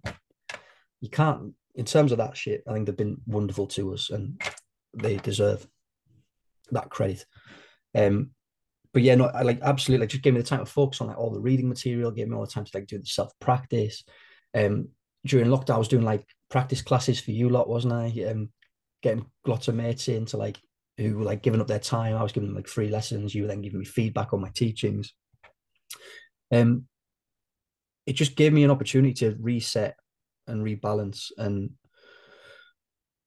it also gave me an opportunity to catch up on all the computer games and the films and the TV that I'd missed. And I was really treating it like the retirement that I know I will never get. So I tried to enjoy it for what it was worth. And because I had a focus during that time, I think that's why I didn't mind it at all. But in terms of that qigong stuff, like there's so much of that I've taken on that I really take into my practice. Like it's like they talk about working to a 2/3 effort level. That you never work to a 3/3 effort level, otherwise you'll experience burnout. You're giving too much effort. So 2/3 effort level. If you're ill or you're injured, 1/3 effort level. So now if I'm like approaching auditions, I'm like, I'll give it 2/3 of my effort, which is 100% of my work effort, but I'm leaving that third for me. Mm. I encourage everybody to leave that for themselves. Like watch that film, play that computer game, go to that dance class, go to that concert, do the things that make you you. Start a podcast. Yeah, absolutely. Where do you get your fulfillment? And honestly, the response I get to my from my students when I do this qigong stuff with them, like it's all about mindfulness. It's all about everything in moderation. It's all about finding the stillness in movement, movement in stillness. It's like this idea like yin and yang. Dude, it's changed my life, man. Like it's made me a calmer person. Um, it's made me a much more tolerant person, a much more patient person. Um, so yeah, for me, COVID was, and actually, I think what's really interesting, it wasn't. I know you're saying creatively, but that has informed so much of my creativity. Mhm. That has informed so much of my practice, and it's also given me an expertise that when I was approaching drama schools, going like, look, I want to teach, like I'm given something different now as well. Mhm. And the students really, really respond to it. Like, and it's often the lads that you can tell have like never done any holistic movement in their life. They're the ones coming up to me going, "Oh, I'm really enjoying this." Because I think it's because it's martial in practice because they can recognize that it's got like the Tai Chi elements. Yeah, for those of you not familiar, qigong it's one of the five pillars of Chinese medicine, and it's martial in practice. Qi means life energy, gong means to cultivate, so we're cultivating life energy, um, which is this, which is what I liken to like that electric, exciting feeling in the body during performance. And I mean, honestly, if I'm nervous, if I'm shitting my pants for an audition, do a bit of that. Oh, I'd never understood the term grounding really at drama. So you know what I mean? Like people are like, oh yeah, I'm really grounded. Then I started doing qigong. I'm like, that's what they meant. This is grounded. Oh, Mm. so everything's going into the floor, man. So it's amazing. So that was my experience at COVID. I I I've been asking this question in every episode, and I feel like I've sort of come to the conclusion that although it was a very, very, very, very hard time for almost everybody, those that weren't having parties in Parliament Mm. houses, I feel like, and as creatives, as we were told to basically go and get a real job, um, I get the sense that my creative peers have really benefited from this time, even though there would have been very, very, very hard things to get through. I mean, we suffered a loss, and as many people did, um, and but I feel like it sort of was stepping stones to something else that is giving creatives now such fuel. And but I mean, a part of that is that having everything sort of taken away from us, not being able to go to the theatre, not being able to create theatre, not being able to go and make your film, go to the cinema. Um, unless you're doing voiceover, you weren't doing many creative things. Um, so, but I think that's what it's added. It's added that fuel now that people are really like, we almost lost it all, you know. And there was there was times for many of us where we thought, what if this doesn't come back? Um, so I feel like it's sort of realigned a focus for people now. Yeah, yeah, for good and bad. I mean, you look at the amount of technical theatre people that have now just left completely, Hmm. which is a shame.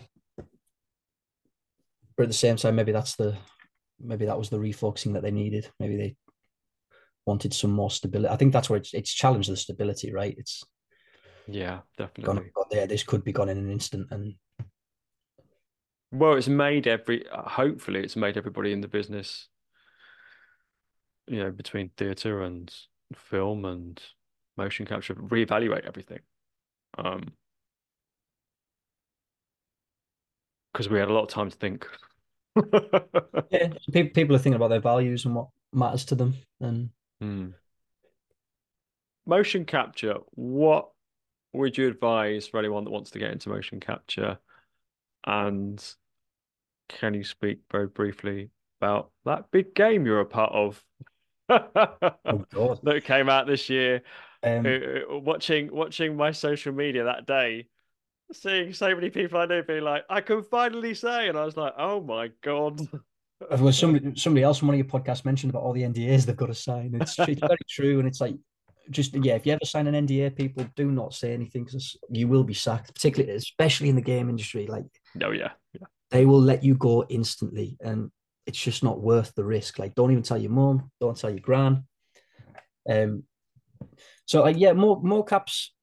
It's getting more popular is the one thing I want to say. So Yeah. I would love to say getting in is quite easy, but it's not. It's probably getting harder. Where should people start then? Where do they need to go? Again, there's no right or wrong realm into it. It's Hmm. I got into it because I wrote to Imaginarium. I wrote to Andy Serkis' company, and I was like, "Look, I'm really interested in this stuff. Where do I go to learn about it?"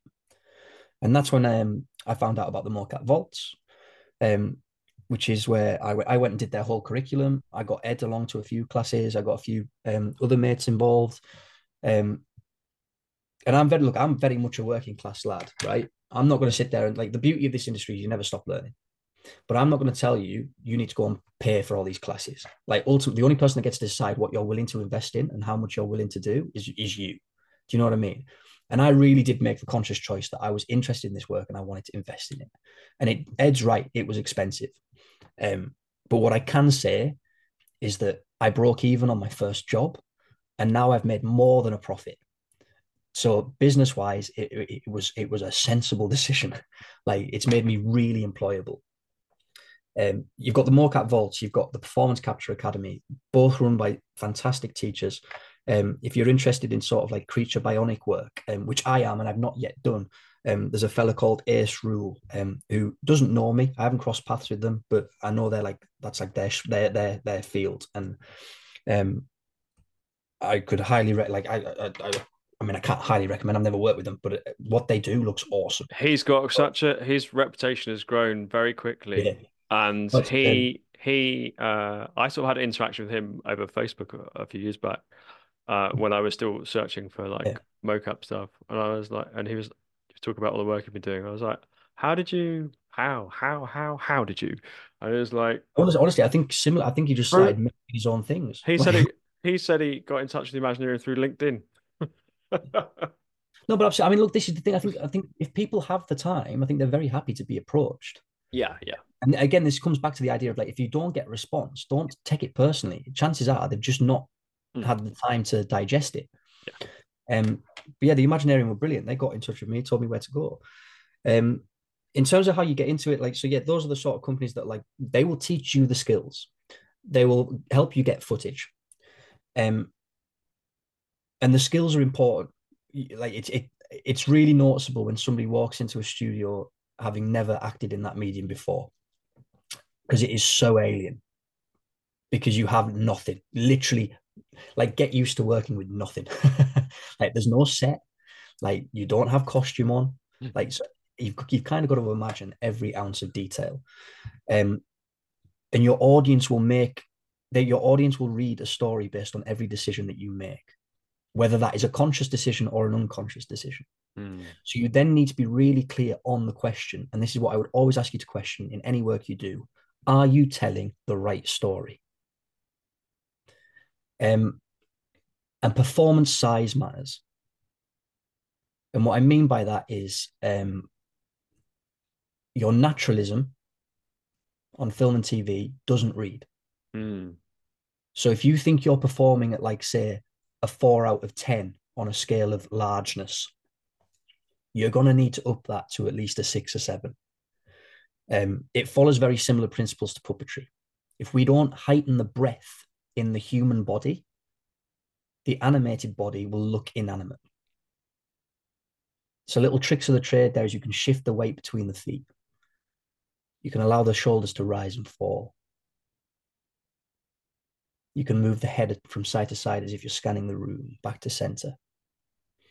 That will make much more sense in a physical room, but I'm just trying to throw out some little tips there. And then in terms of how you get into it, there are multiple routes. I know people who have gotten into it through puppetry. I know people who are fight experts and they get into it through that means. I know people who are voice artists. That's probably the most common way. Is you become a voiceover artist, you get a job voicing a computer game, and from there you might be asked to do the motion or performance capture. I am not a voice expert. That is something that I am currently now investing in, where I'm doing lots of classes in voiceover to try and get better at that side of things. I'm the movement guy, you know what I mean? I'm good with the body. I'm good at looking at I'm good at looking at animation and saying, right, does this voice feel like it is connected with the body? Is it an integrated performance? And then Ed's talking there about the game that I'm watching. So I got a job at Pit Stop Productions, working as a performance director for them. So my job is basically to be the go-between between the animator and the actor on the physical storytelling. And then I will always be with a voice director. The voice director is then focusing on the voice. So you've effectively got two directors in the room. The game I was working on was Baldur's Gate 3, which has just won Game of the Year, and we've won umpteen awards. And I mean, the people have been working on this project for over 4 years. The amount of effort that has gone into it has been insane. And I've only been on it for a year and a half, but I cannot tell you how proud I am to have been a part of it. I cannot tell you how much I've learned being on it. It's been eye-opening, and I think it's the future, man. I really do. I think this medium is going to take over storytelling on the whole. I think you're going to see it. You're going to see so many crossovers across different genres, different mediums. The possibilities are endless with it, man. It's exciting. It's really, really exciting.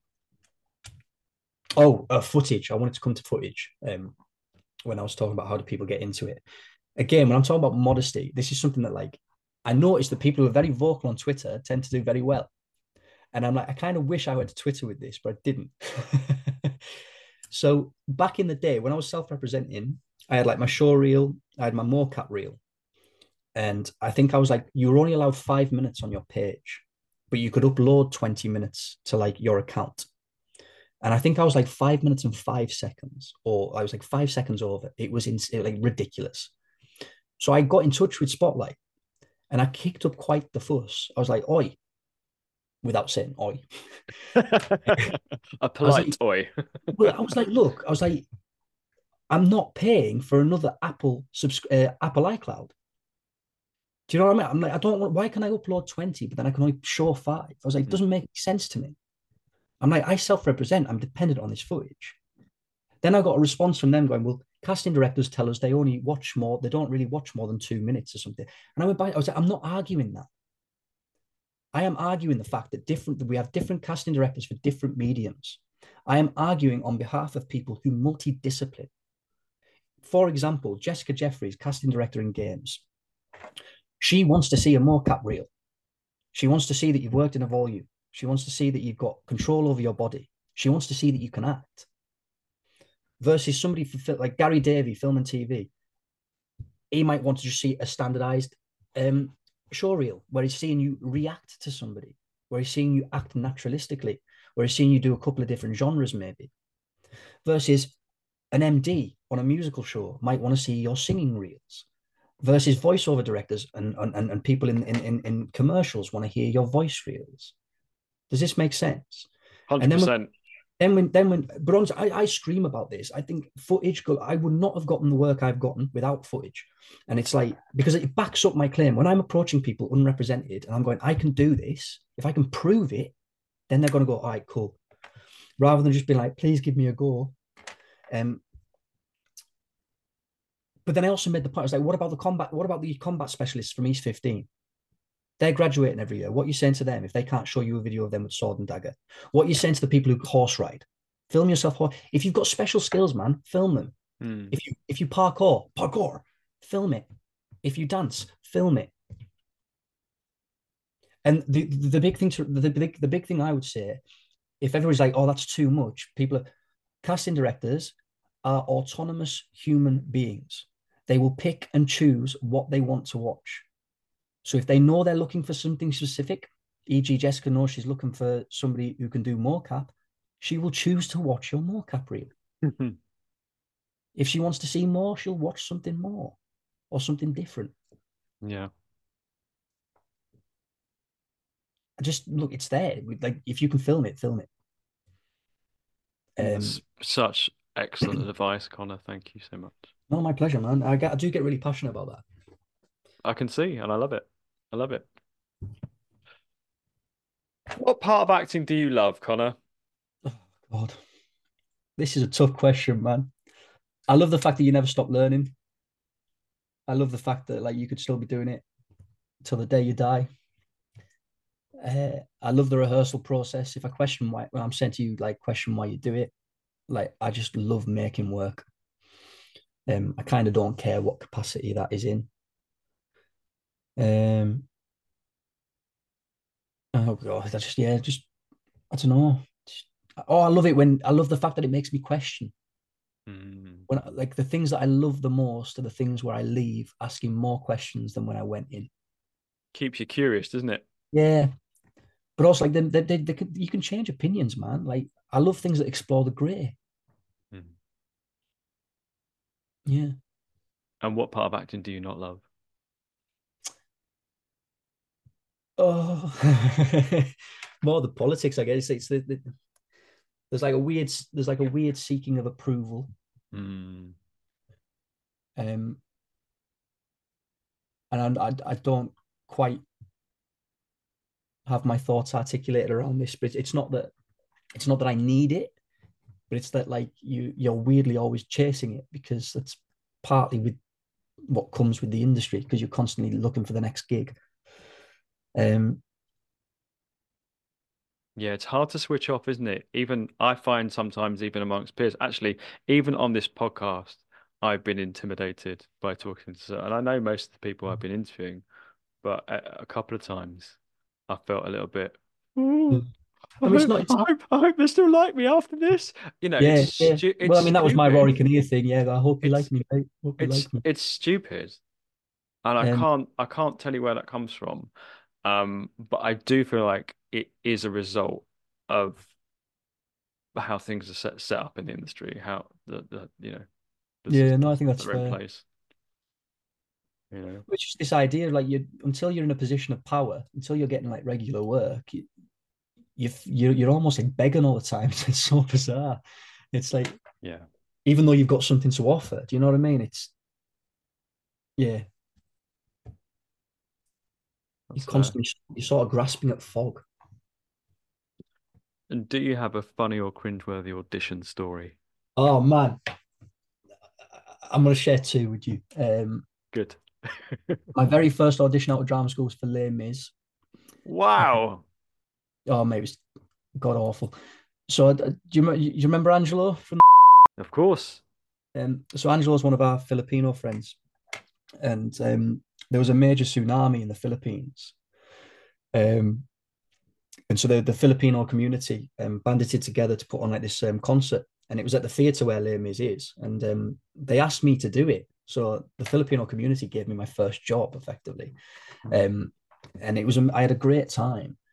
And in that show, we were going to sing "Budoy" from Miss Saigon.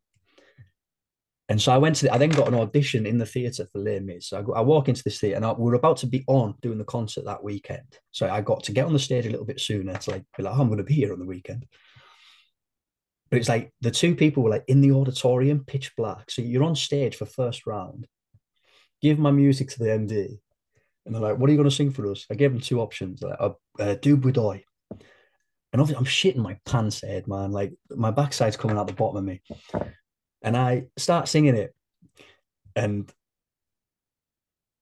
all of a sudden I start singing I start singing the harmony line that I'm going to be doing in the show the following weekend, and I'm like, mother.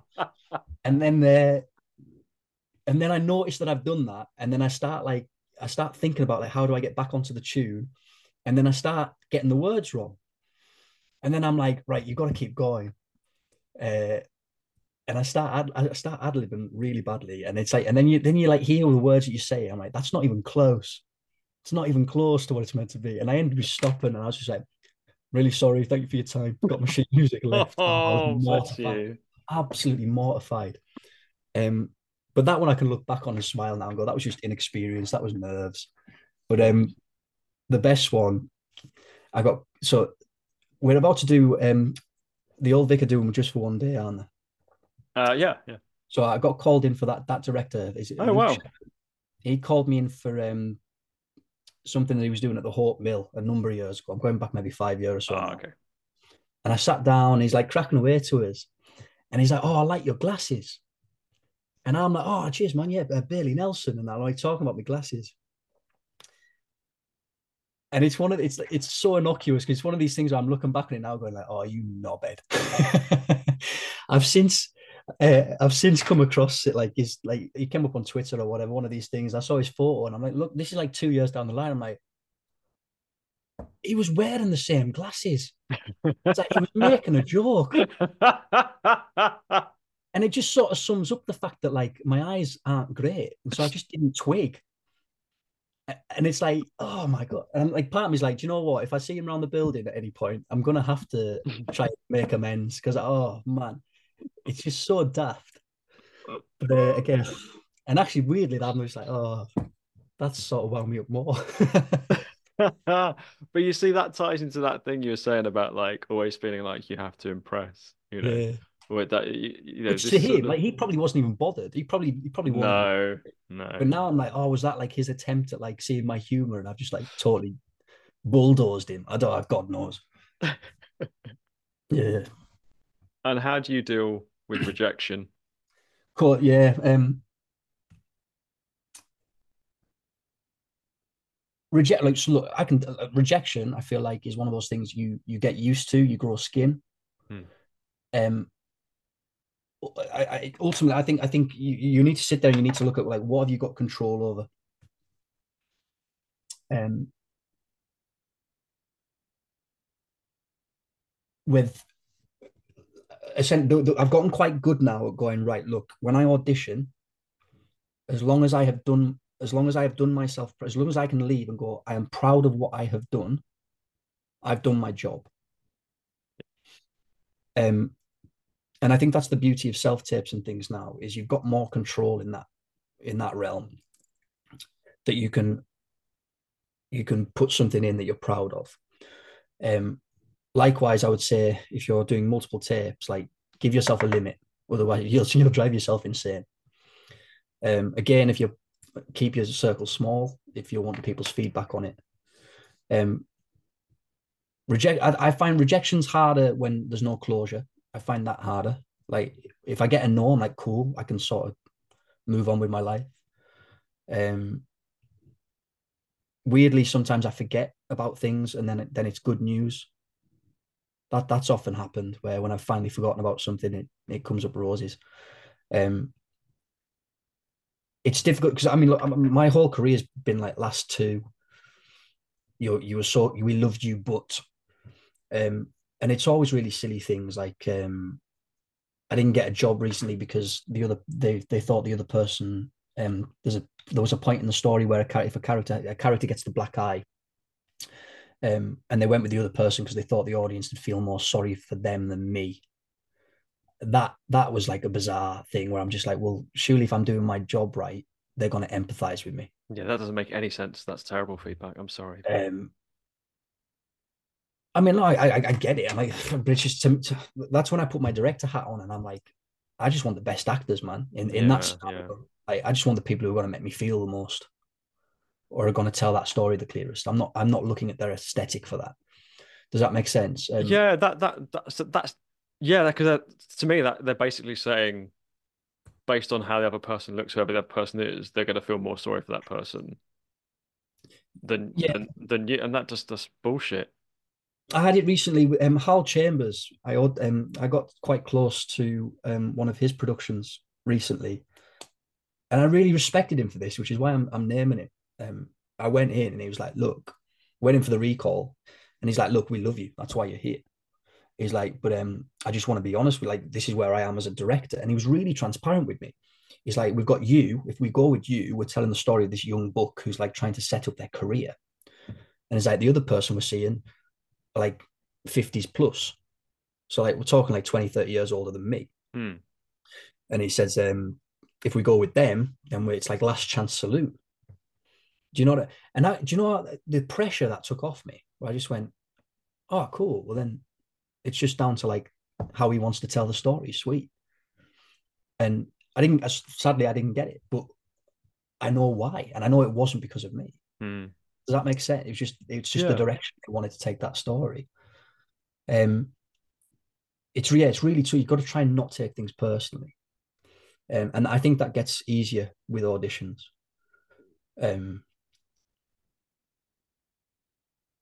But then like why I got during COVID, I got an audition for Boys in the Boat that's coming out, the George Clooney film. Wow. Like I knew I was never going to get. It's like based on a true story. I didn't look remotely like the fella that I was up for, so I was never going to get it. But I tell you now, the best tape I've ever sent in. Honestly, I think it's the best tape I've ever done. I'm like, and again, this is where I'm talking about being proud. I'm like, I've submitted that, and hopefully one day down the line, that office gets me in again. Amazing. As long Yeah. as I mean, you hope that they've watched it, you hope that it's been seen, that it's been received. But I was proud. I'm so bloody proud of that. Do you know what I mean? You just got to what can you take control of it? Mm. And do you have a preparation ritual before you do any acting? Are you superstitious at all? Not superstitious, no. For me, it's just about finding that grounding, getting into a headspace where I feel confident, where I feel solid in what I'm going to present. So I do that. I do an exercise called wild horse shaking. It's a qigong thing where you drill into the floor through the heels and you allow the natural bounce between your body and the earth to like work its way up the body. And you're basically shaking the body. But I find it really relaxing. I find it really calming. I find it really grounding. Um, and it really engages my breath as well. So it gets me in a good space. That sounds great. And what do you know now that you wish you'd known when you started? Ooh. Ooh. Uh, that there's no one journey. Uh, the comparison's the devil. That you've got to be willing to look daft. Mm. There's so many things. I think that what if is the inevitable question. I think regardless of where you end up, you will always be asking that. What if Mm. this had gone my way? What if that had gone my way? What if I'd gone to that school? Do you know what I mean? I think you'd feel that in any profession. What if I'd become an accountant? Do you, just yeah, just You've got the glasses for it. yeah, oh, thank you. Um, oh god, there's so much. Yeah, so much. I don't know. Having a beer with Conor from the future would be interesting.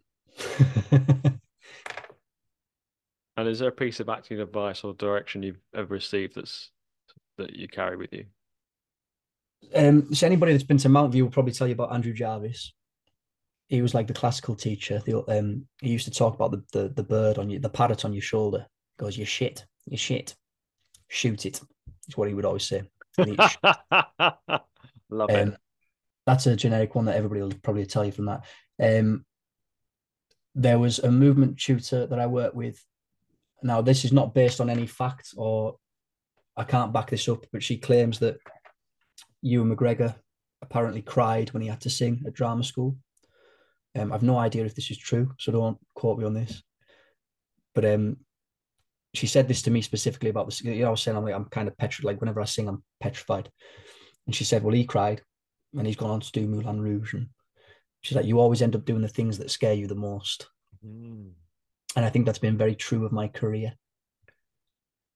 And then a piece of direction, Rebecca Frecknell, I've worked with her a few times, and she always likens it to, likens an actor's journey in performance to dot, where you draw the lines between the dots, one, two, three. And she argues that the dots are like your objectives, or they're the places that you need to be on stage, like the light you might need to hit for like all the things that need to happen in order to tell this story. And then she sort of argues that how you draw the lines in performance, as long as you're hitting those dots, is up to you. Um, and I think that analogy, that imagery really worked for my mind. I've always kept that with me. Like, yeah, it's dot to dot. As long as you're hitting the beats, as long as you're doing the things that have to happen, how you do that, that's your instinct. That's the live. I love that. That's so cool. And that makes a lot of sense. There's one thing that I did want to share, just when we're talking about, when you're talking about rejection, I think one of the things that I find hardest is the lack of opportunity, actually. Because you were saying you don't get many auditions. I'm saying I get one every sort of 4 months kind of thing. And I just want to link that with this idea of being proud in your work and what you submit. But there was like a true crime Netflix documentary in South Korea. I think it was called The Raincoat Killer or something like that. And they asked the detective in that, was it luck that you caught the killer? And his response I thought was really poignant to our industry, that I wrote it down. And it's just something I want to share. He says, luck is when preparation meets opportunity. And that really resonated with me. And I just think that is so key to those of us that aren't in a luxurious position where we're being chucked at the wall, as they say. I know I'm always prepared, that when that opportunity arises, I know I'm going to do a good job, that I can then leave and be proud. Thanks, man. Yeah. No, I've heard that from a lot of people who are creative. I think it's very, there's nothing more truer than that. If you could encompass this business, um, you know, because you can be cast on stage, you can be cast in a film, you can get something high profile. Staying there and being able to do that again, you have to be good. You can be lucky. You can be lucky and maybe do it once, but getting to do it again, that's the hardest part. yeah. Um, well, that segues nicely to I would like you to say something you are proud of that you've done, Connor. Oh, all of it, man. I'm really, really, really proud of my teaching work. I'm really look. I'm big on my talent development. I really feel like I've got an onus to give back. Um, and I'm proud of the work I'm doing in these drama schools, and I'm proud that I'm preparing students to work in a medium that is relatively new. Um, and I'm proud that I'm hopefully making waves in the gaming industry, in the sense that these companies will now be getting these actors that are coming in prepared. I'm really proud that I'm the man that's helping. Hopefully, well, one of the men, should I say? I'm not the only person doing it, but that we're moving that we're moving this medium forward. Um, I liken talent development a lot to football and youth development there and sport. Why do we never hear of these people that were like touted to be the next big thing? And it often just comes down to minutes, right? They just didn't get the chance to play. And so I hope that I'm really proud that I'm hopefully giving people the chance to play. I'm giving them more minutes and I hope that I'll get more minutes and we all get more minutes so that we can all reach our potential. Yeah. God, I love that. That's beautiful, man. You're marrying one of my two favorite things, creativity and football. They are my favorite things too. Why we get on, Ed? It's why we get on. And is there something you would like to achieve? Is there a goal in mind? Is there something you're reaching for, or a project you want to, is it? So the only sort of solid goal I ever gave myself was to work for the RSC by 2020. Hmm. I did have opportunities, but never got cast. So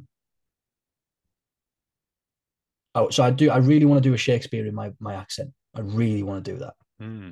Um, But another big thing for me is I want to voice a game. I really, mate, it's the medium that I adore. I want to voice a game. Oh, there's too many. I want to work with Sally Wainwright. I want to work with Jimmy McGovern. Like I was saying Mm, that to young actors. Look, honestly, ask yourself if you get offered a job, is it something you want to do? Is it somebody you want to work with? Does it pay well? And if it ticks two of the three, it's a no-brainer. Do it. mm, yeah. That's not to say if it only ticks one, don't do it. Because if it pays really well, then it might worth you doing it if that job gives you enough money that it allows you space to be creative. I think you've got a wonderful voice. I think you could do lots of voiceover work, and I hope that with, as you said, you're pursuing that next sort of chapter Yeah, of your honestly, talent development. But yeah. because you've got a lovely sounding voice, Connor. I think you'd be So when I great. talk, yeah, when I talk about being proud, it's the only medium where I don't have any basis to know if what I'm doing is right. And I know there's no right or wrong, but it's like I have no measure for myself. Mm. So I can't sit there and go, I'm proud of that at the minute. Does that make sense? Yeah. I do. I've got a wonderful voiceover agent. I've got a wonderful voiceover coach that I'm doing lots of classes. So like I'm getting more and more confident with it, and I'm very confident 2024 is going to really open that world up to me. Um, but I'm also like, yeah, there is work to be done there. Well, I can't wait to see what you do next. Yeah. Um, you've been an absolute joy. You've been such an inspiration, and this is generally one of my favorite episodes I've recorded. Oh, behave. Serious. I've Um, enjoyed everyone I've listened to. I So mean, I've enjoyed everyone I've done, but yeah, this has been great. So I'm going to end my podcast as I end all my podcasts with the wonderful questionnaire made by Bernard Pivot, who inspired my favorite interviewer, James Lipton from inside the Actors Studio. Conor Neaves, what is your favorite word? I'm gonna I'm gonna leave you with some Cumbrian dialect. I love the word ratch. Ratch. Yeah, which basically means to look, to search. Mm. So if you're like, "Where's my keys?" Oh, I have a ratch in the cupboard. Oh, I love that. Yeah, And what's your least favorite word? not for any reason of what it means. It's just more how it feels in my mouth. So it's like words like flan. Lovely. What turns you on creatively, spiritually, or emotionally? Seeing growth, watching people develop, Mm. what knowing in myself that I'm developing. Yeah, just I think that's one of just I love those. I just sit with such pride, grinning from ear to ear when I'm proud of people, and oh, it's amazing. And what turns you off? Being made to feel that you're intellectually inferior, Mm. Yeah, I hate that. which happens a lot in audition rooms. What is your favorite swear word?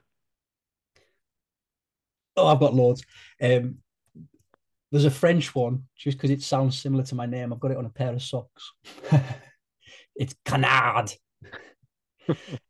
which apparently sounds very similar to a word that sounds like duck. I don't speak Yeah, any languages, so I've no yeah. idea. Well, French for duck is yeah, canard. Yeah, Yeah. yeah. I'm, I, I think cunard is the. have I got it wrong? Cunard. No, Great. no. Well, I could be wrong. I'm I could sure. get the socks out and have a look if you want. But I think it means bastard or dickhead, one of the two. I'm not Mm. sure. Um, ask a French person. And what sound or noise do you love? I love this. I love falling asleep to the sound of rain on windows. Like I could sit in a conservatory while it's raining and just listen. And what sound or noise do you hate? Masticating, not masturbating, masticating. That oh oh makes my bum all tighten. What profession other than your own would you like to attempt? I'd probably go into forensic psychology. I think, um, All right. or something to do with computer games. Maybe like a lead narrative animator or something. I don't know. Amazing. And what profession would you not like to do? So many. uh, Anything that involves sort of like life and death. I think I'd, I wouldn't be a good surgeon. Well, silver service waiter, man, sod that. Getting screamed at by chefs and posh people. Nah, you're right. I've been there. I know. I did one shift and I went never going back. I Hmm. got told off because an egg fell off the plate. I was like, nah, not for me. And if heaven exists, what would you like to hear God say when you arrive at the pearly gates? Uh, you completed it, lad. Something like that. You did it. I'd also like to hear like sort of you were a good man as well. I think that'd mean a lot to me. Well, I'm not God, but I know you're a good man, Connor. Mm. And Too kind. thank you so much for giving up your time on a Sunday for me. I'm delighted you've asked. I'm just flattered, if anything. No, why not? I think you've offered multiple golden nuggets in these couple of hours. You It's say been that, a I'm so gonna go good. away and be like, "Oh, you said that. Oh, you sound like a knob. Oh, You've not remotely sounded like a novel whatsoever. well, I'm glad to hear it. I will let you go. No worries, man. Big love to you. No, So great, likewise. so grateful for today. Dude, it's my pleasure. I'm just delighted you've asked. That's so. Thank you very much. And thanks for listening as well. Really appreciate that. Oh, I've genuinely really enjoyed what I've heard, and Cool. I will subscribe and keep on it. Cheers, mate. Take Well, care, man. have a good Christmas. Take care. Bye. All the best. Well, my thanks to Conor Neaves there. Um, that was just so wonderful to have an interview with him, and there was so much to unpack and so many things to be inspired by, and so much knowledge there. And he's worked very hard. So congratulations on everything and getting your first role on TV in 10 years. It's amazing. And that's a reality for most of us. It takes a long time to get to these things. But if we just hang in there, if we keep moving forward, if we keep working on our craft and working on ourselves and building those contacts, then things will come. I think the wait is always worth it. This is going to be my last episode, not just of the year, but for a while. I'm going to take some time out from this. After taking some time out from acting, I started this. I've got a lot of things in my head that I want to get on with, and I will be back in the new year with more episodes. But I don't think Act's going to be taking a break for a bit, so I'm not going anywhere yet. I'm not finished this crusade of community that I just want to keep building on and keep getting more people on here to talk about acting, talk about creativity, get people inspired, get us all motivated. I mean, this has helped me. This has motivated me. I mean, I'm not quite returned to the acting world yet, but when I do, there's going to be such a fire in my belly, and a lot of that is coming from talking to the people you've listened to. So, thank you for listening. Thank you for supporting. Thank you for your comments. Thank you for your feedback. But if you're listening and you'd love to be a guest and you've got some things you'd like to talk about, I mean, you want to share your journey, drop me an email. Don't think actpodcast@gmail.com. If you've got a cringeworthy audition story, come and get involved. And next year we'll pick up again and we'll be doing more of these and hopefully some other interesting things down the line. But in the meantime, have a great Christmas and have a wonderful new year. Have a creative new year. But take the time now. Take that rest you need to refocus, to ponder on your year. But don't put any pressure on what you've not done, what you missed out on. Just um, just take stock in yourself, things you might want to work on. Maybe you want to try accents in the new year. Maybe you want to do some stage combat. Maybe you want to learn some martial arts. Maybe you want to learn some archery. the options are endless and all skills are helpful. So, you have to think about what you want to do, but do it without pressure. Don't put too much pressure on yourself. Have a chill time. Hopefully, everyone can be with the people that they love. And let's raise a glass to those that aren't with us as well. Have a Merry Christmas, guys. And whatever you do next year, I hope you stay creative.